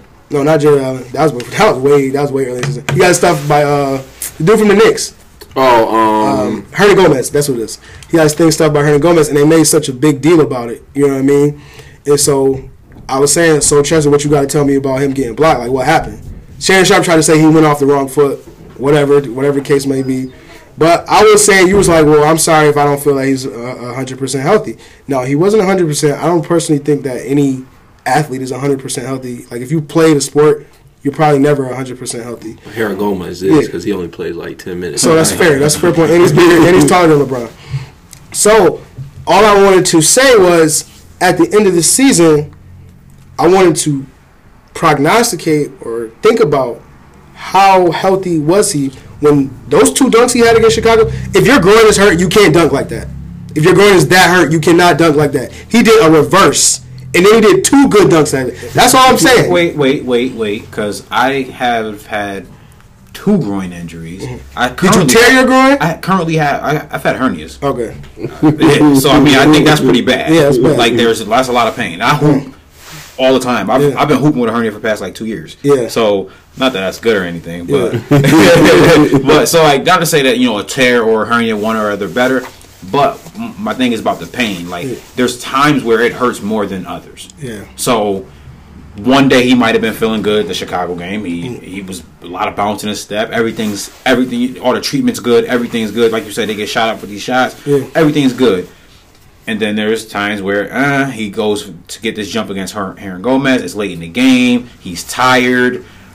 He takes a bad angle. First of all, it's hard to jump straight up, leaning to any side. Yeah.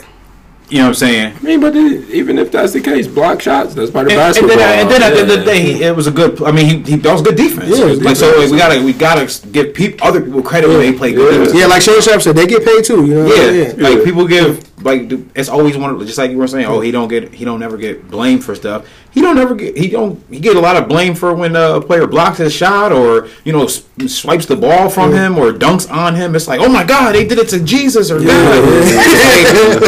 He's another player on the floor just like anybody else. So, but to that though, he is not just another player. He's not, and he's GOAT level player, and I will admit he's GOAT level. He's not just another player. I mean, but Jordan got his shot blocked too. Okay, he did his shot. GOAT level doesn't entitle you not to have a bad play or two. Okay, it's part of the game. It's like you get everybody get paid to play, so you should be out there at least trying. There's just enough pride out there. It's enough pride out there for you to get it. Okay, so was he that hurt or was he not? Just say he's not. Say he's not. He still put up the same numbers. He did 28 and 8. I'll take that. No excuse. He still put up the same numbers that he always does. Yeah. I'm glad there's some people that don't give him an excuse. Like I said, just because I don't give him a pass, it doesn't make me a hater. That just means that I'm holding my favorite athletes accountable. You know what I'm saying? Go ahead. And oddly enough, just now that you brought up the wins-loss ratio from last year this year, if you put that in perspective, he actually did good then. If you want to technically, because he won. You're saying with him they won 20 games. Yeah, with him in the lineup they won 20 games. New team. Yeah. That mean, and you tell me they were saying that they're only one game over 500 when he's in the lineup. Yeah, but that's a new team. That's what I'm saying. Like, don't every team have chemistry bumps? Yes. A team that won 79 games got KD and lost. They lost more games than the team that they had before without KD. So this team, they won a couple more games. He got hurt. There was a trade. I mean, considering everything. Considering they still had a chance at the playoffs, we talk like 20 games, not even more than 20, less than 20 games left. They still had a chance. Like last 15 games, they had a chance. They still had a chance. Like, and this is a long season, 82 games. You still had a chance at 15 games left. You had other people that were locked in already. And the Lakers were never in playoff contention last year. So it was a different 37 and 35. It's a complete difference. So it has to be looked at a little differently. So I would want to say it's a bust because it's LeBron. You expect the playoffs out of LeBron, but with everything that happened in the middle of the season, I feel like that broke the season apart. Yeah, it did. It broke the chance of there being a good season, a successful season for them. Right, and so now we have progressed through the middle of the season, and that Knicks game I alluded to with Hernan Gomez blocking the shot. They made a big deal. They made a big deal about this for like 2 weeks when LeBron was sitting at the end of the bench. You know what I'm saying? He wasn't with his teammates. And they're like, well, Captain Jack, my man Steven Jackson, I love Steven Jackson. He was saying, well, LeBron does that all the time, and it's fine because he does it all the time. However, I may come off as a hater again. He been doing stuff throughout the whole season that may lead you to believe it wasn't just that. He been doing stuff all year that's been like, yo, exactly. You know what I'm saying? Like, you know, like me, us three, like we you know when somebody ain't messing with you. Yeah. You know when somebody trying to disrespect you. You know what I'm saying? Like we ain't no dummies. You sitting at the end of the bench, you're not messing with your teammates. You throw the ball behind the backboard on an inbounds play for a turnover, and then you just walk to the end of the bench. Like, that's not good. Body language means everything. You know what I'm saying? They don't give you the ball down low, you shrug your shoulders, and now you don't get back on defense. But I would say that's he's had bad body language his whole career. But the thing that's always saved him is, like, since he's been in Miami, he's always had veterans. Yeah. Veterans have always helped him. Like, I remember there was a time when he bumped into Spoelstra. Yeah, I remember that. So, like, that's something that was even before he won his first championship. So that's been, I would say that he's always had, like, poor body language, and when he don't mess with people, he, like, makes it known. Yeah, and go ahead. And not to defend him, but sometimes, you know, your body language is a reflection of how you feeling about yourself too, though. Yeah, sometimes. You know, so like, I know there's a lot of times where I feel like, you know, that's my fault. I did that, and my body language will look like, or I'm not talking to people, or you know, voicing what's wrong. But again, that goes back to communicating. Yeah, you know, you got to do better, especially when you're, you know, GOAT level. Yeah, when you GOAT level, when you LeBron James, I like I said, I watch Shannon Sharp and Skip every day, and they literally talk about LeBron every single day. Every single day they have a topic about LeBron, so you can't help but to know what's going on with him every single day. And so Shannon Sharp was trying to say, well, LeBron's not in the playoffs, and LeBron's doing all this. Now it's just like, yo, you know what I mean? Now they just piling on, and I was just like, yo, he's not piling. You can't say that they're piling on now. Some people are. But you can't just say, like, yo, people are piling on. Well, I would just say that's just bad leadership anywhere that you go. So I get it. You know, and I hate, and this is again, it's just like, yo, you can't consistently give this man excuses when he's GOAT level. Like you used to always tell me, and I'm not gonna make it a GOAT debate. I'm not gonna do it. However, you tell me Jordan was getting bounced out in the playoffs first round every year. I presented to you that all his teammates were negatively graded in defense and in offense. And you say, so why is he taking these teams to the playoffs? So why can't I hold LeBron accountable when he's doing? But you don't hold it. That's the thing. You don't hold Jordan accountable for that season. You only hold Jordan accountable for winning 6 rings. Okay, so is that why you're not holding LeBron accountable? It's not. It's just, if it's a fact, it's a fact. If you're playing with bad teammates, you can't win. It's gonna be harder. So his body. So you're well, not you, but you're excusing his body language as bad leadership. No, I said that's bad leadership. What else you want me to say? I'm just trying to make it clear that y'all holding him accountable for the stuff that he's doing. No, I'm not. No, we were talking about something else. I'm just talking about. I'm not. Why are you going to hold this season? But you don't hold it as heavy as, like, when Jordan wasn't going to the playoffs and when he gets knocked out in the first round. I'm just saying we should equally hold people accountable. Yes, I will agree. I don't hold Jordan accountable as much as I should. So how about you start on your part of equality? Nah, all I'm saying. Well, we're talking about LeBron right now. We're not talking about Jordan. It's not a GOAT debate. I just want to understand why, when it comes to LeBron doing stuff, people don't hold him as accountable as they do Jordan. That's all I'm saying. Well, I mean, I could see there being a less accountability for him. Like I said before, he does so much for the team. Not to say that Jordan, you know, didn't do, you know, much, but like you said, Jordan wasn't sitting there trying to coach the team. Jordan was just letting everybody kind of, you know, do what you got to do. Here or there, he might, you know, do what he had to do, but again, the talent is different now. Yeah, like, and his job was different. Yeah, like it's so much harder to teach people how to do what they have to do, and be the main scorer, and go out there and show them how to do it. Yeah, like you think about, like, Kobe didn't do that either. Kobe just was a gunner. Kobe just was out there putting it up and just hooping. Like he wasn't. Why really, you guys have to bring other players? No, I'm just saying great players though. Yeah. I'm just saying when we talk about great players and LeBron is one of them. Yeah. You look at them and some of them didn't do that. Yeah. And then when you look at other great players, that wasn't their job. That some people didn't hold that as their job for some reason. That's his job. All right, and these are all fair points, but these are just things that real LeBron fans. Like I said, I'm a fan of LeBron, the basketball player. So I just always pose the questions to LeBron, like the really big fans of LeBron. I wanted to pose these questions to them and just ask them like why they don't hold these people accountable. And so now we have got through the middle of the season, so we're going to wrap this up on the next segment. We're going to talk about the end of the season and what happened after the Lakers season were over. And I want to know what they think the Lakers should do going forward to win championships. All right, welcome back to the Ham and Turkey, everyone. Chester and Tez are trying to bait me into a GOAT conversation, so we gotta finish this before they try to bait me because they know me well enough to know that I can't stop myself from a great argument. But so now we're at the end of the season. Skip. We're at the end of the season. LeBron shut down. Season's over. Lakers didn't make the playoffs. It is what it is. So now LeBron is pushing the GOAT button. That's what you said. He's pushing the GOAT button, and things are starting to happen. So now Luke Walton's been fired.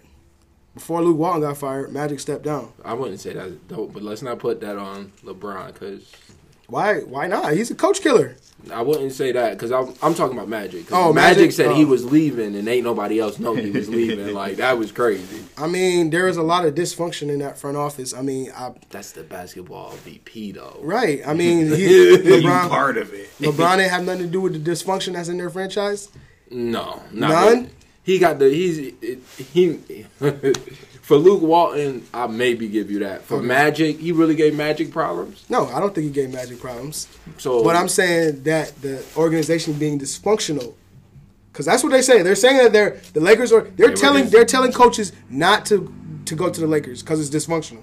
But whose fault is that? They were dysfunctional. The Lakers before he got there. You're gonna tell me one person came over and set a bomb off over there? So they won 2 more games. LeBron not capable of that, Tez? But he won 2 more games than what they won before. So and y'all happy about the 2 more games? I'm saying, how do you win more games, but you're the problem? You were hurt. And you got hurt. We just went over why he doesn't have all the culpability, but he got a good part of it. No, absolutely. I'll say that. But how? But we're talking. But no. We agreed on that. We did. We agreed that he does have some accountability. No, I'm saying for the defense. For the season. If you want to take for the defense, but offensively, he did his job for the season. What was his job offensively? What did he do? He does 27, 27, so you're saying 8. Personal statistics that he does for his career. He did what he was supposed to do, right? That's what you're saying. So what else was he supposed to do? Because you tell me he's a pass first guard and he's averaging 27 points.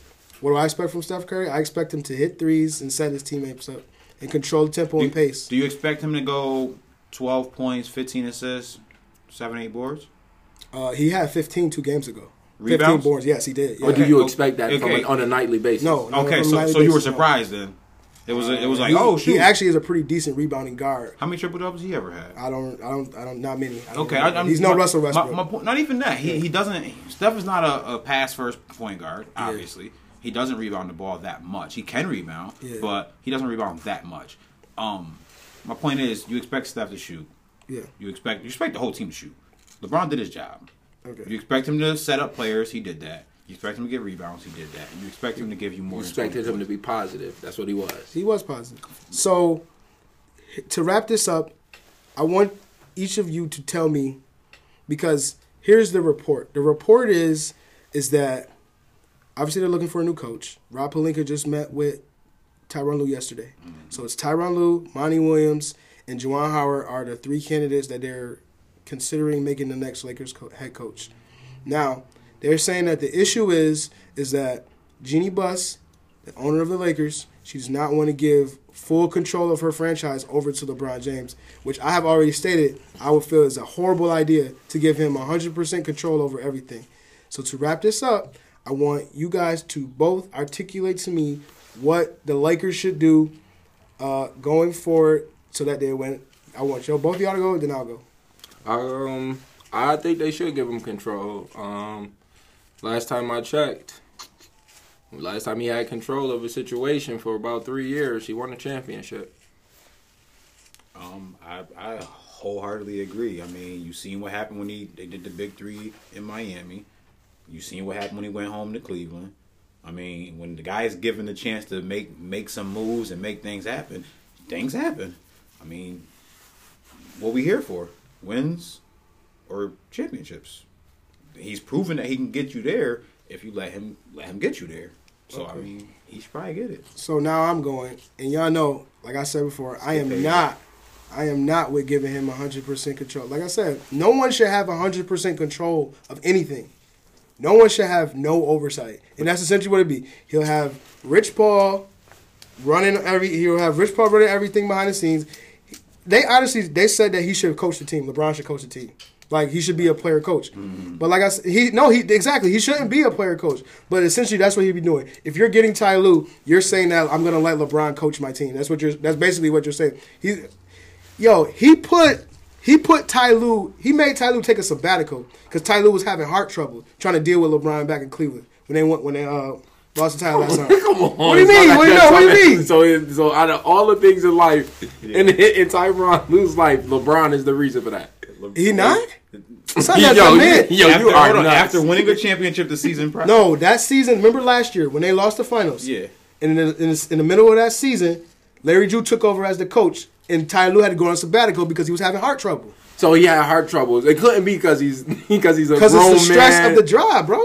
The stress of the job don't mean nothing. See, this is what I'm talking about. We're giving him culpability. It means something, but you're not going to give him culpability for a man having a heart attack. So LeBron had nothing to do. Were they in the gym? Was he in his office? I am not anatomically saying that LeBron caused that. I'm saying that he contributed to the stress, which made Ty Lue have to take a sabbatical. So not the fact that Ty Lue's a coach in the NBA, the fact that he has to coach LeBron in the NBA is why. Absolutely. So you're telling me he's the only coach in history of coaching that's ever had heart problems? No, he's not the only. No. Hold on. So their problem is LeBron's their problem too. That's why they got heart problems. No. I'm saying that Ty Lue specific. Go ahead. I'm sorry. Go ahead. No. So you're telling me a team that was again playoff bound as the Cleveland Cavaliers were. Yeah. Winning the easy East as they were. You're telling me amidst that. Oh, it's so hard to coach you. Heart attack.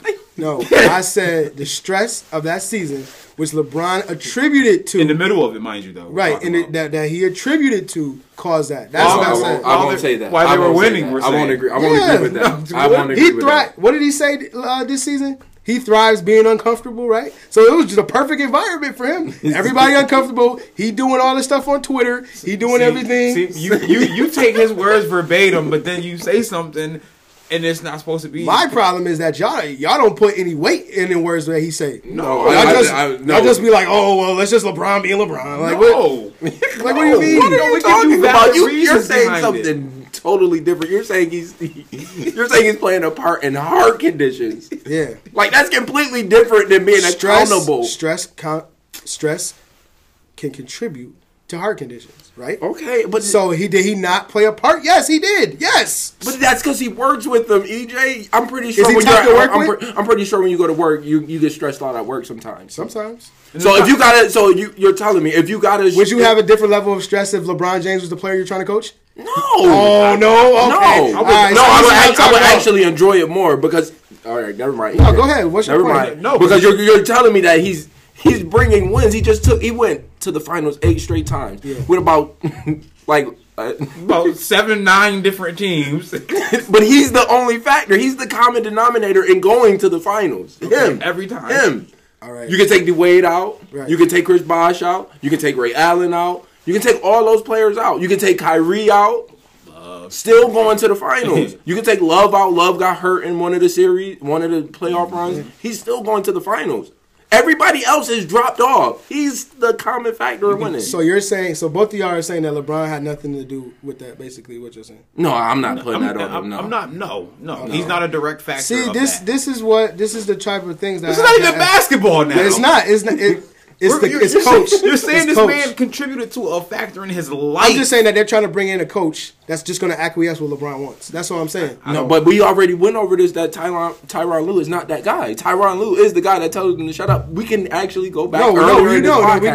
We did. So how can it be from he can tell LeBron to shut up to now? Yo, LeBron's the only reason is that he's got a heart problem. Did LeBron spaz on him in the finals last year? LeBron's coach. Oh, so he's the only player to ever spaz on the coach? No, he isn't. So he's not the only player to spaz about. Latrell choked this coach. You said what? Latrell pretty well choked George Karl. But that's different because they said that the way PJ Carlesimo was disrespecting players behind the scenes and touching them and hitting them and stuff like that, they were surprised that he didn't do that earlier. So it's different. It's a different. But that's not even that's different scenario. No, the matter of the fact is this man put his hands on someone. He literally put his hands on. So did his coach. Y'all just didn't know about it or see it. Who, George Karl? No, his coach. He didn't choke her. He choked PJ Carlesimo. Even so, we're that goes to the fact of talking about coaches being like, oh, they curse too much or they're too in your face. Some coaches do that, some coaches don't. But it obviously, like, with the Jimmy Butler situation, you don't want a coach talking to you a certain type of way. You're a grown man. Yeah. So obviously, no grown man wants to be talked to any certain type of way. And you're also not going to be touched any certain type of way. You telling me this grown man was touching Latrell Sprewell in a way Latrell didn't want to be touched, and Latrell didn't speak on his honest manner before it got to a point of, I'm going to put my hands on you? No. Throat. Like, 2 hands, I'm ready to kill you? Come on, man. I just believe in my heart of hearts that the Lakers should not only because of they're going to hire Ty Lue. They're trying to act like they're not, but they're going to hire Ty Lue and they're going to give the keys to LeBron. And when they get all these big name free agents, I don't know who they're going to get. I don't know who's going to want to play with LeBron. There's another article out there that's asking why don't players want to play with LeBron. That was wrote by Rick Bucher. He works for Yahoo. They said, why don't people want to play with LeBron? It's because, and I've been saying this before, it's because when you lose, it's all your fault. It's all the other person's or the other people's fault. When you win, it's because of him. So it's like nobody wants to play under that pressure. Paul George didn't want to go to LA. Kawhi didn't want to go to LA. You know what I'm saying? But that was the same thing for Kobe and Shaq. That was the same thing for the players. That's the best that's going to happen. They said the same thing about Pippen when Jordan and Pippen lost to the Magic. It's the same thing. Listen, man. Same thing. Like my boy Wiz will say, they sweet. They don't want to deal with the pressure of a person saying, "Oh, I expect all of this out of you every trip." Yeah. Now, I don't get why those players don't decide to say, "Well, I expect this out of you every trip," because apparently LeBron likes being held accountable, right? He says that, right? Sometimes. The article says sometimes. Okay. No, we'll say he'll listen sometimes. Sometimes. But that doesn't mean that didn't say he don't like being held accountable. Okay. So he likes fair. You're right. That said he listens sometimes. Yeah. But hey, at least if we could have that line of communication, y'all gonna play better. It's so much easier to have a great player tell you, yo, hey, do this, that, and the third. You can get this, that, and the third. You be like, word, all right, boom, let me do it. Versus, he keep talking to me, keep telling me, and he ain't. Instead of being combative, why not instead, okay, go do what he just said, and now tell him what he ain't doing. So now we don't have to talk about what I wasn't doing, because that's no longer a topic of discussion. I'm doing that. Instead of being, I'm scared to listen to a guy because he's not the coach. The guy gets paid enough money. He could coach me. You could coach and play with me. Come on. Me personally, I don't feel like you should subject your co-star to that type of scrutiny and criticism. Honestly, just because I'm playing. If I had, like y'all said, the GOAT has a bad game once in a while, right? Absolutely. You know what I'm saying? So, let's take Paul George, for example. Paul George have a bad game, and they'll kill Paul George just because he's playing with LeBron. You know what I'm saying? I don't feel like that's fair. Like, they kill Kevin Love because Kevin Love wasn't eating. But Kevin Love in one of the series last year, he was averaging 20 and 10 in the finals, and they're still killing him like, oh, he's not doing enough. What more do you want? He averages 20 and 10. He did not average 20 and 10. Son, at a point in the playoffs, he was averaging 20 points and 10 rebounds. And at 8 points. It was either Eastern Conference Final or the Finals, but averaging 20 and 10. No, it couldn't have been because there was a point in time where during that playoffs run where nobody scored over 20 points outside of LeBron. I was going to say, so you're talking about him averaging in a course of 2 or 3 games? Like, we're not talking He was averaging 20 and 10. We're not talking about him carrying them for a series. Once again, we're talking about a guy who literally does his job everywhere he goes. This man does his job. Okay, it's the playoffs. I got who on my team? All right, I got Dwayne Wade, Chris Bosh, Ray Allen. Guess what I'm going to give you? About 28, 8, and 8. So guess what? All right, I don't got them no more. I got Kevin Love, Tristan Thompson, Kyrie. Okay, a couple other players. Guess what I'm gonna give you? 28, 8, and 8. Like he's consistent as all can be, and that's obviously not arguable. But I mean, so y'all telling me at age 34, next year he'll be 35. He signed a 4-year contract, so that means by the time he's done, he's going to be close to Florida. Mm-hmm. So you're telling me that you're going to give an aging superstar, which he is. He's an aging superstar. We can all agree with that. I mean, he's putting up the same numbers. His numbers are not but aging. physically, he's aging. We can see that. His numbers are not aging. Yeah. Okay, his numbers isn't aging, but he's an aging superstar. He's over 30. Okay. Okay, so you're going to give the keys to the franchise, the Lakers, to mind you, to LeBron James and his team, right? Okay. I mean, that's what they usually do. They did that to Kobe, right? But LeBron's not Kobe. Okay, hold on. LeBron is not Kobe. Let's talk about that. You're talking about for LA, or are you talking about a basketball player? I'm talking for LA. No, but what was this conversation about? It's his first year in LA. Now we're talking at the end. But what is it about? His first year in LA because of what? Because of what? What? Basketball. Okay, basketball. This is all about basketball. They don't care about I don't think the Lakers care about that. They just want to win.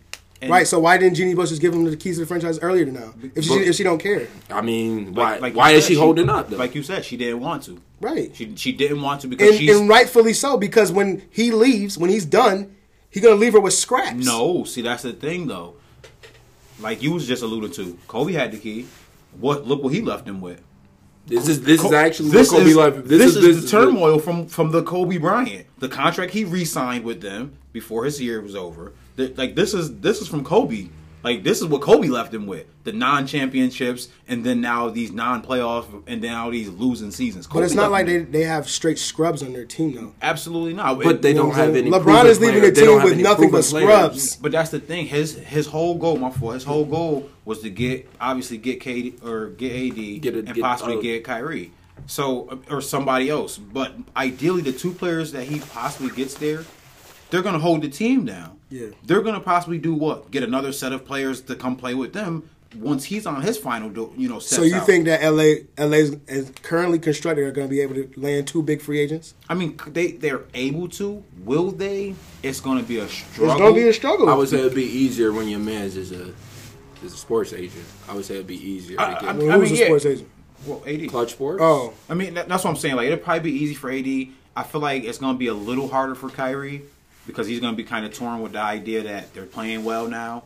Depending on the run they make towards this finals, that's going to be a heavy determination for him. Because I'm sorry, I don't see anybody who wins leaving their team.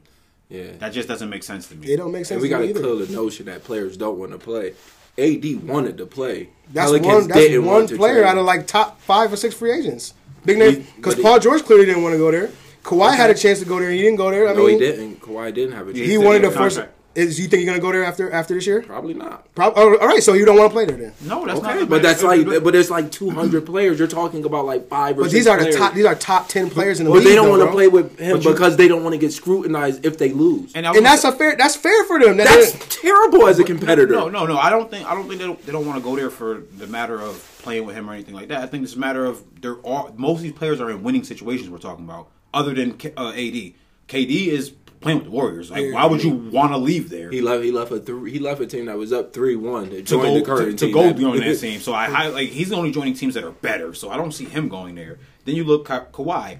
Maybe he goes there, but it's a maybe. It's a heavy maybe, right? For what? The weather? That's literally the only reason. And he's from LA. He's from LA. Okay, yeah. But I mean, other than that, he's got a winning team right now. Yeah. Possibly another contender for a finals. Ideally, no one's leaving if they're going to be fighting for that finals. I don't see it happening.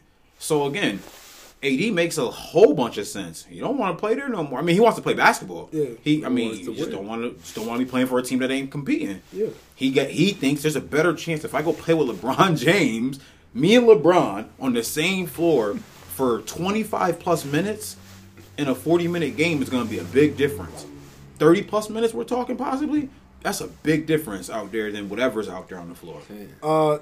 I think there was one sports writer, I can't remember who it was. I think it was Chris Broussard. Chris Broussard was making the case that if AD went to go play with LeBron, he don't feel like that would be the best fit for AD because for LeBron to be successful, I mean, we know he needs shooters. He needs shooters but he runs the pick and roll. Right. Running the pick and roll. No, he does. You're right. I agree. I don't necessarily agree with it. I think it would be, but when LeBron is at his best, he got shooters all around, and he got one other dude that can go get a bucket.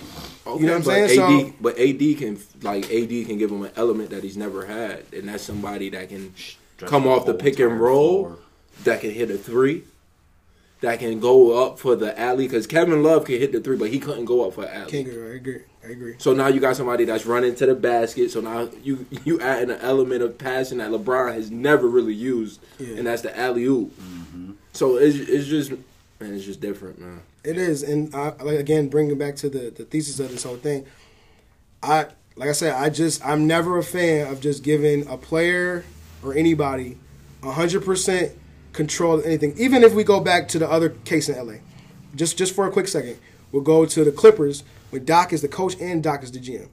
You know what I mean? And Chris Paul left because Doc didn't want to trade Austin Rivers away. You know what I'm saying? And they didn't want to get Melo. Mm-hmm.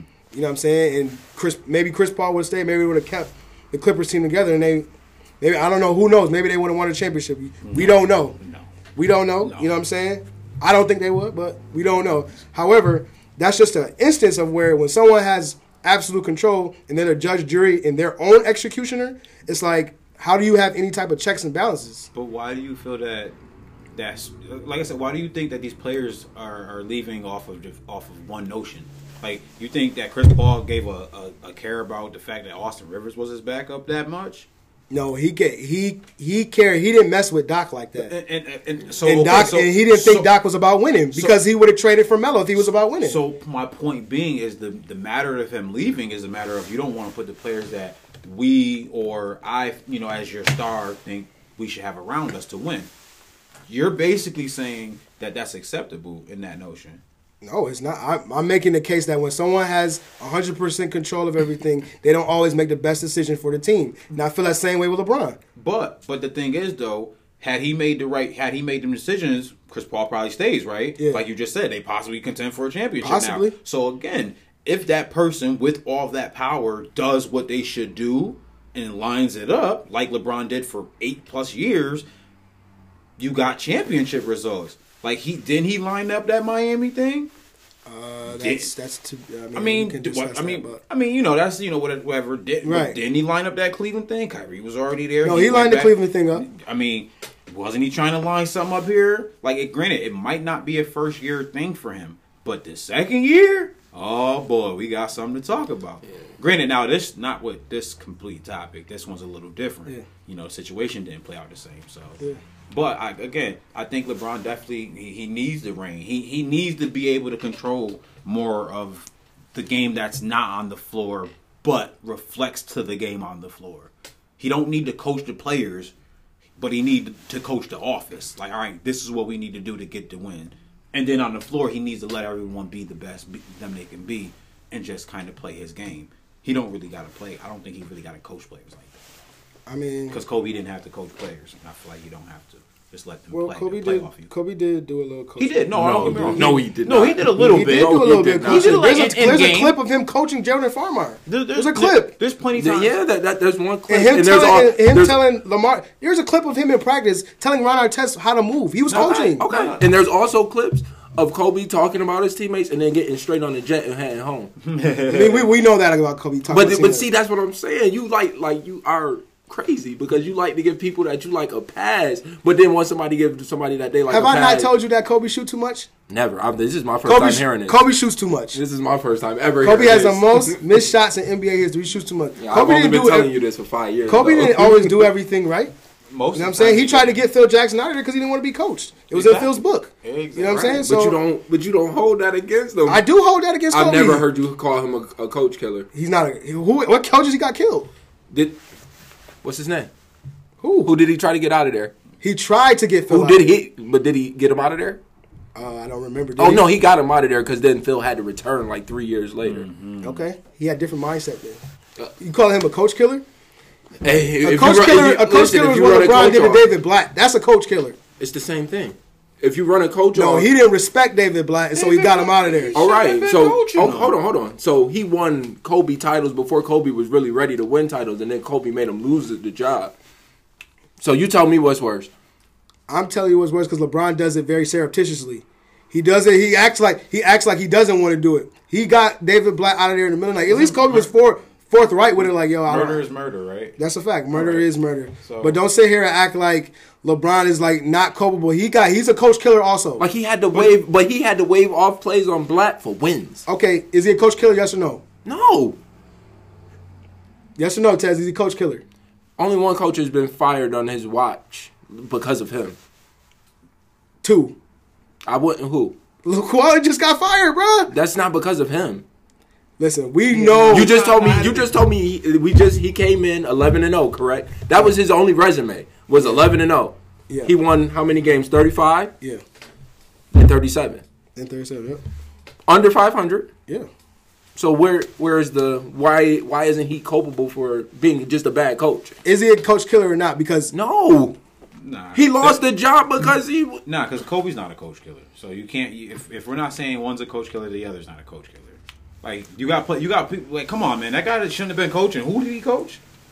You saying who did he head coach? Yeah, nobody. Exactly. Nobody. You can't go from coaching. I mean, don't get me wrong. Some people can, but you really can't bring in these no name coaches to coach mega superstars that have these egos that have. And that's a fair point. I agree. You cannot bring a no name coaching to coach a GOAT. I agree with that. Didn't they win a championship the year that Black got fired?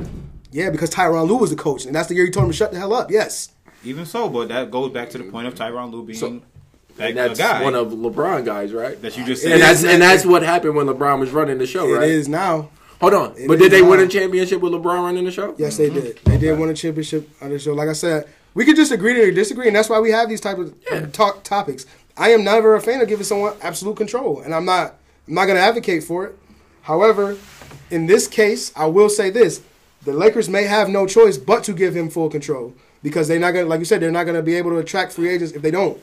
You know what I'm saying? They're not going to be able to do it. So, like I said, there's no problem with having full control, man. It's just a matter. It's just got to be, put into the right places, and it has to be checked. It has to not be the power of just like absolute dominance and anarchy. Like, oh, this is just one way and that's it. Yeah, they got to be hit opening and listening mind. Right. And I think LeBron is kind of that. He that type of player that, all right, well, I hear what you're saying, but I'm telling you, this is what's the best for us. And then you get situations like I think Magic would have probably been a better coach for him. Probably. Versus being the GM and owner or whatever. He is a terrible coach. No, I'm not saying he quit coaching. He thought it was too hard, and then he started quit. He quit. I'm not saying he would have been like oh man, he'd have been like the coach of the year. Yeah. I'm saying that would have been a better coach in essence. Like he would have kind of let LeBron do what he wanted to do, and just fed off of that. I mean, like he'd have been the backup coach. Like it would have worked for him. LeVar and LeBron was on the same page about Luke Walton. I don't know what else you want me to say. They did. LeVar knew what he was talking about. I mean, Luke was not the guy to be coaching. And he was saying that before LeBron was there. Right. No, you're right. And like we said at the beginning, we can't sit here and advocate for what Luke Walton actually does good. You know what I mean? Sit and think about what he does good. And we can't think of anything. So, and the only thing I would say about that, the reason I think he don't have player development, because they didn't develop any players in Golden State. Like, they didn't have to develop nobody. Curry, that's what he was doing before. He just had to grow into it. Clay, he was hurt too, so that made Clay, Draymond was doing all that stuff in Michigan State. He was just fatter. Like, they just got him in shape. So the strength and conditioning team deserves all the credit. Possibly. Yeah, like I said, that's a good point. That's a great point, actually. So we're at the end of this now, and we just wanted to provide you with context of LeBron's first season in LA. Like I said, I'm not a big fan of giving him control of the whole team, but that seems to be the spot that the Lakers are in right now. So we will continue to monitor and watch the situation. We'll continue to watch LeBron, see how he progresses through this. I think everybody in this room is going to watch Space Jam 2 when it comes out. I think we're going to continue to watch The Shot. Just to critique it. Yeah, right, exactly. Just to critique it. We're going to continue to monitor LeBron James, and we're going to monitor his time in LA. So I just want to end this off, and I want to thank Chester and Tez for coming on and discussing this topic with me. They are officially contributors to the Ham and Turkey, so they'll be on the Ham and Turkey Facebook. So Chester not really on social media like that, but Tez, plug your social media in real quick, bro. Yeah, you could hit me on Snapchat at CincoSav, just as it sounds, CINCOSAV. I believe that's it. If not, I'm gonna put it on my Snap, and I'll put the correct spelling and whatnot for that. I'll also tag you in it, so you'll see that it's up there.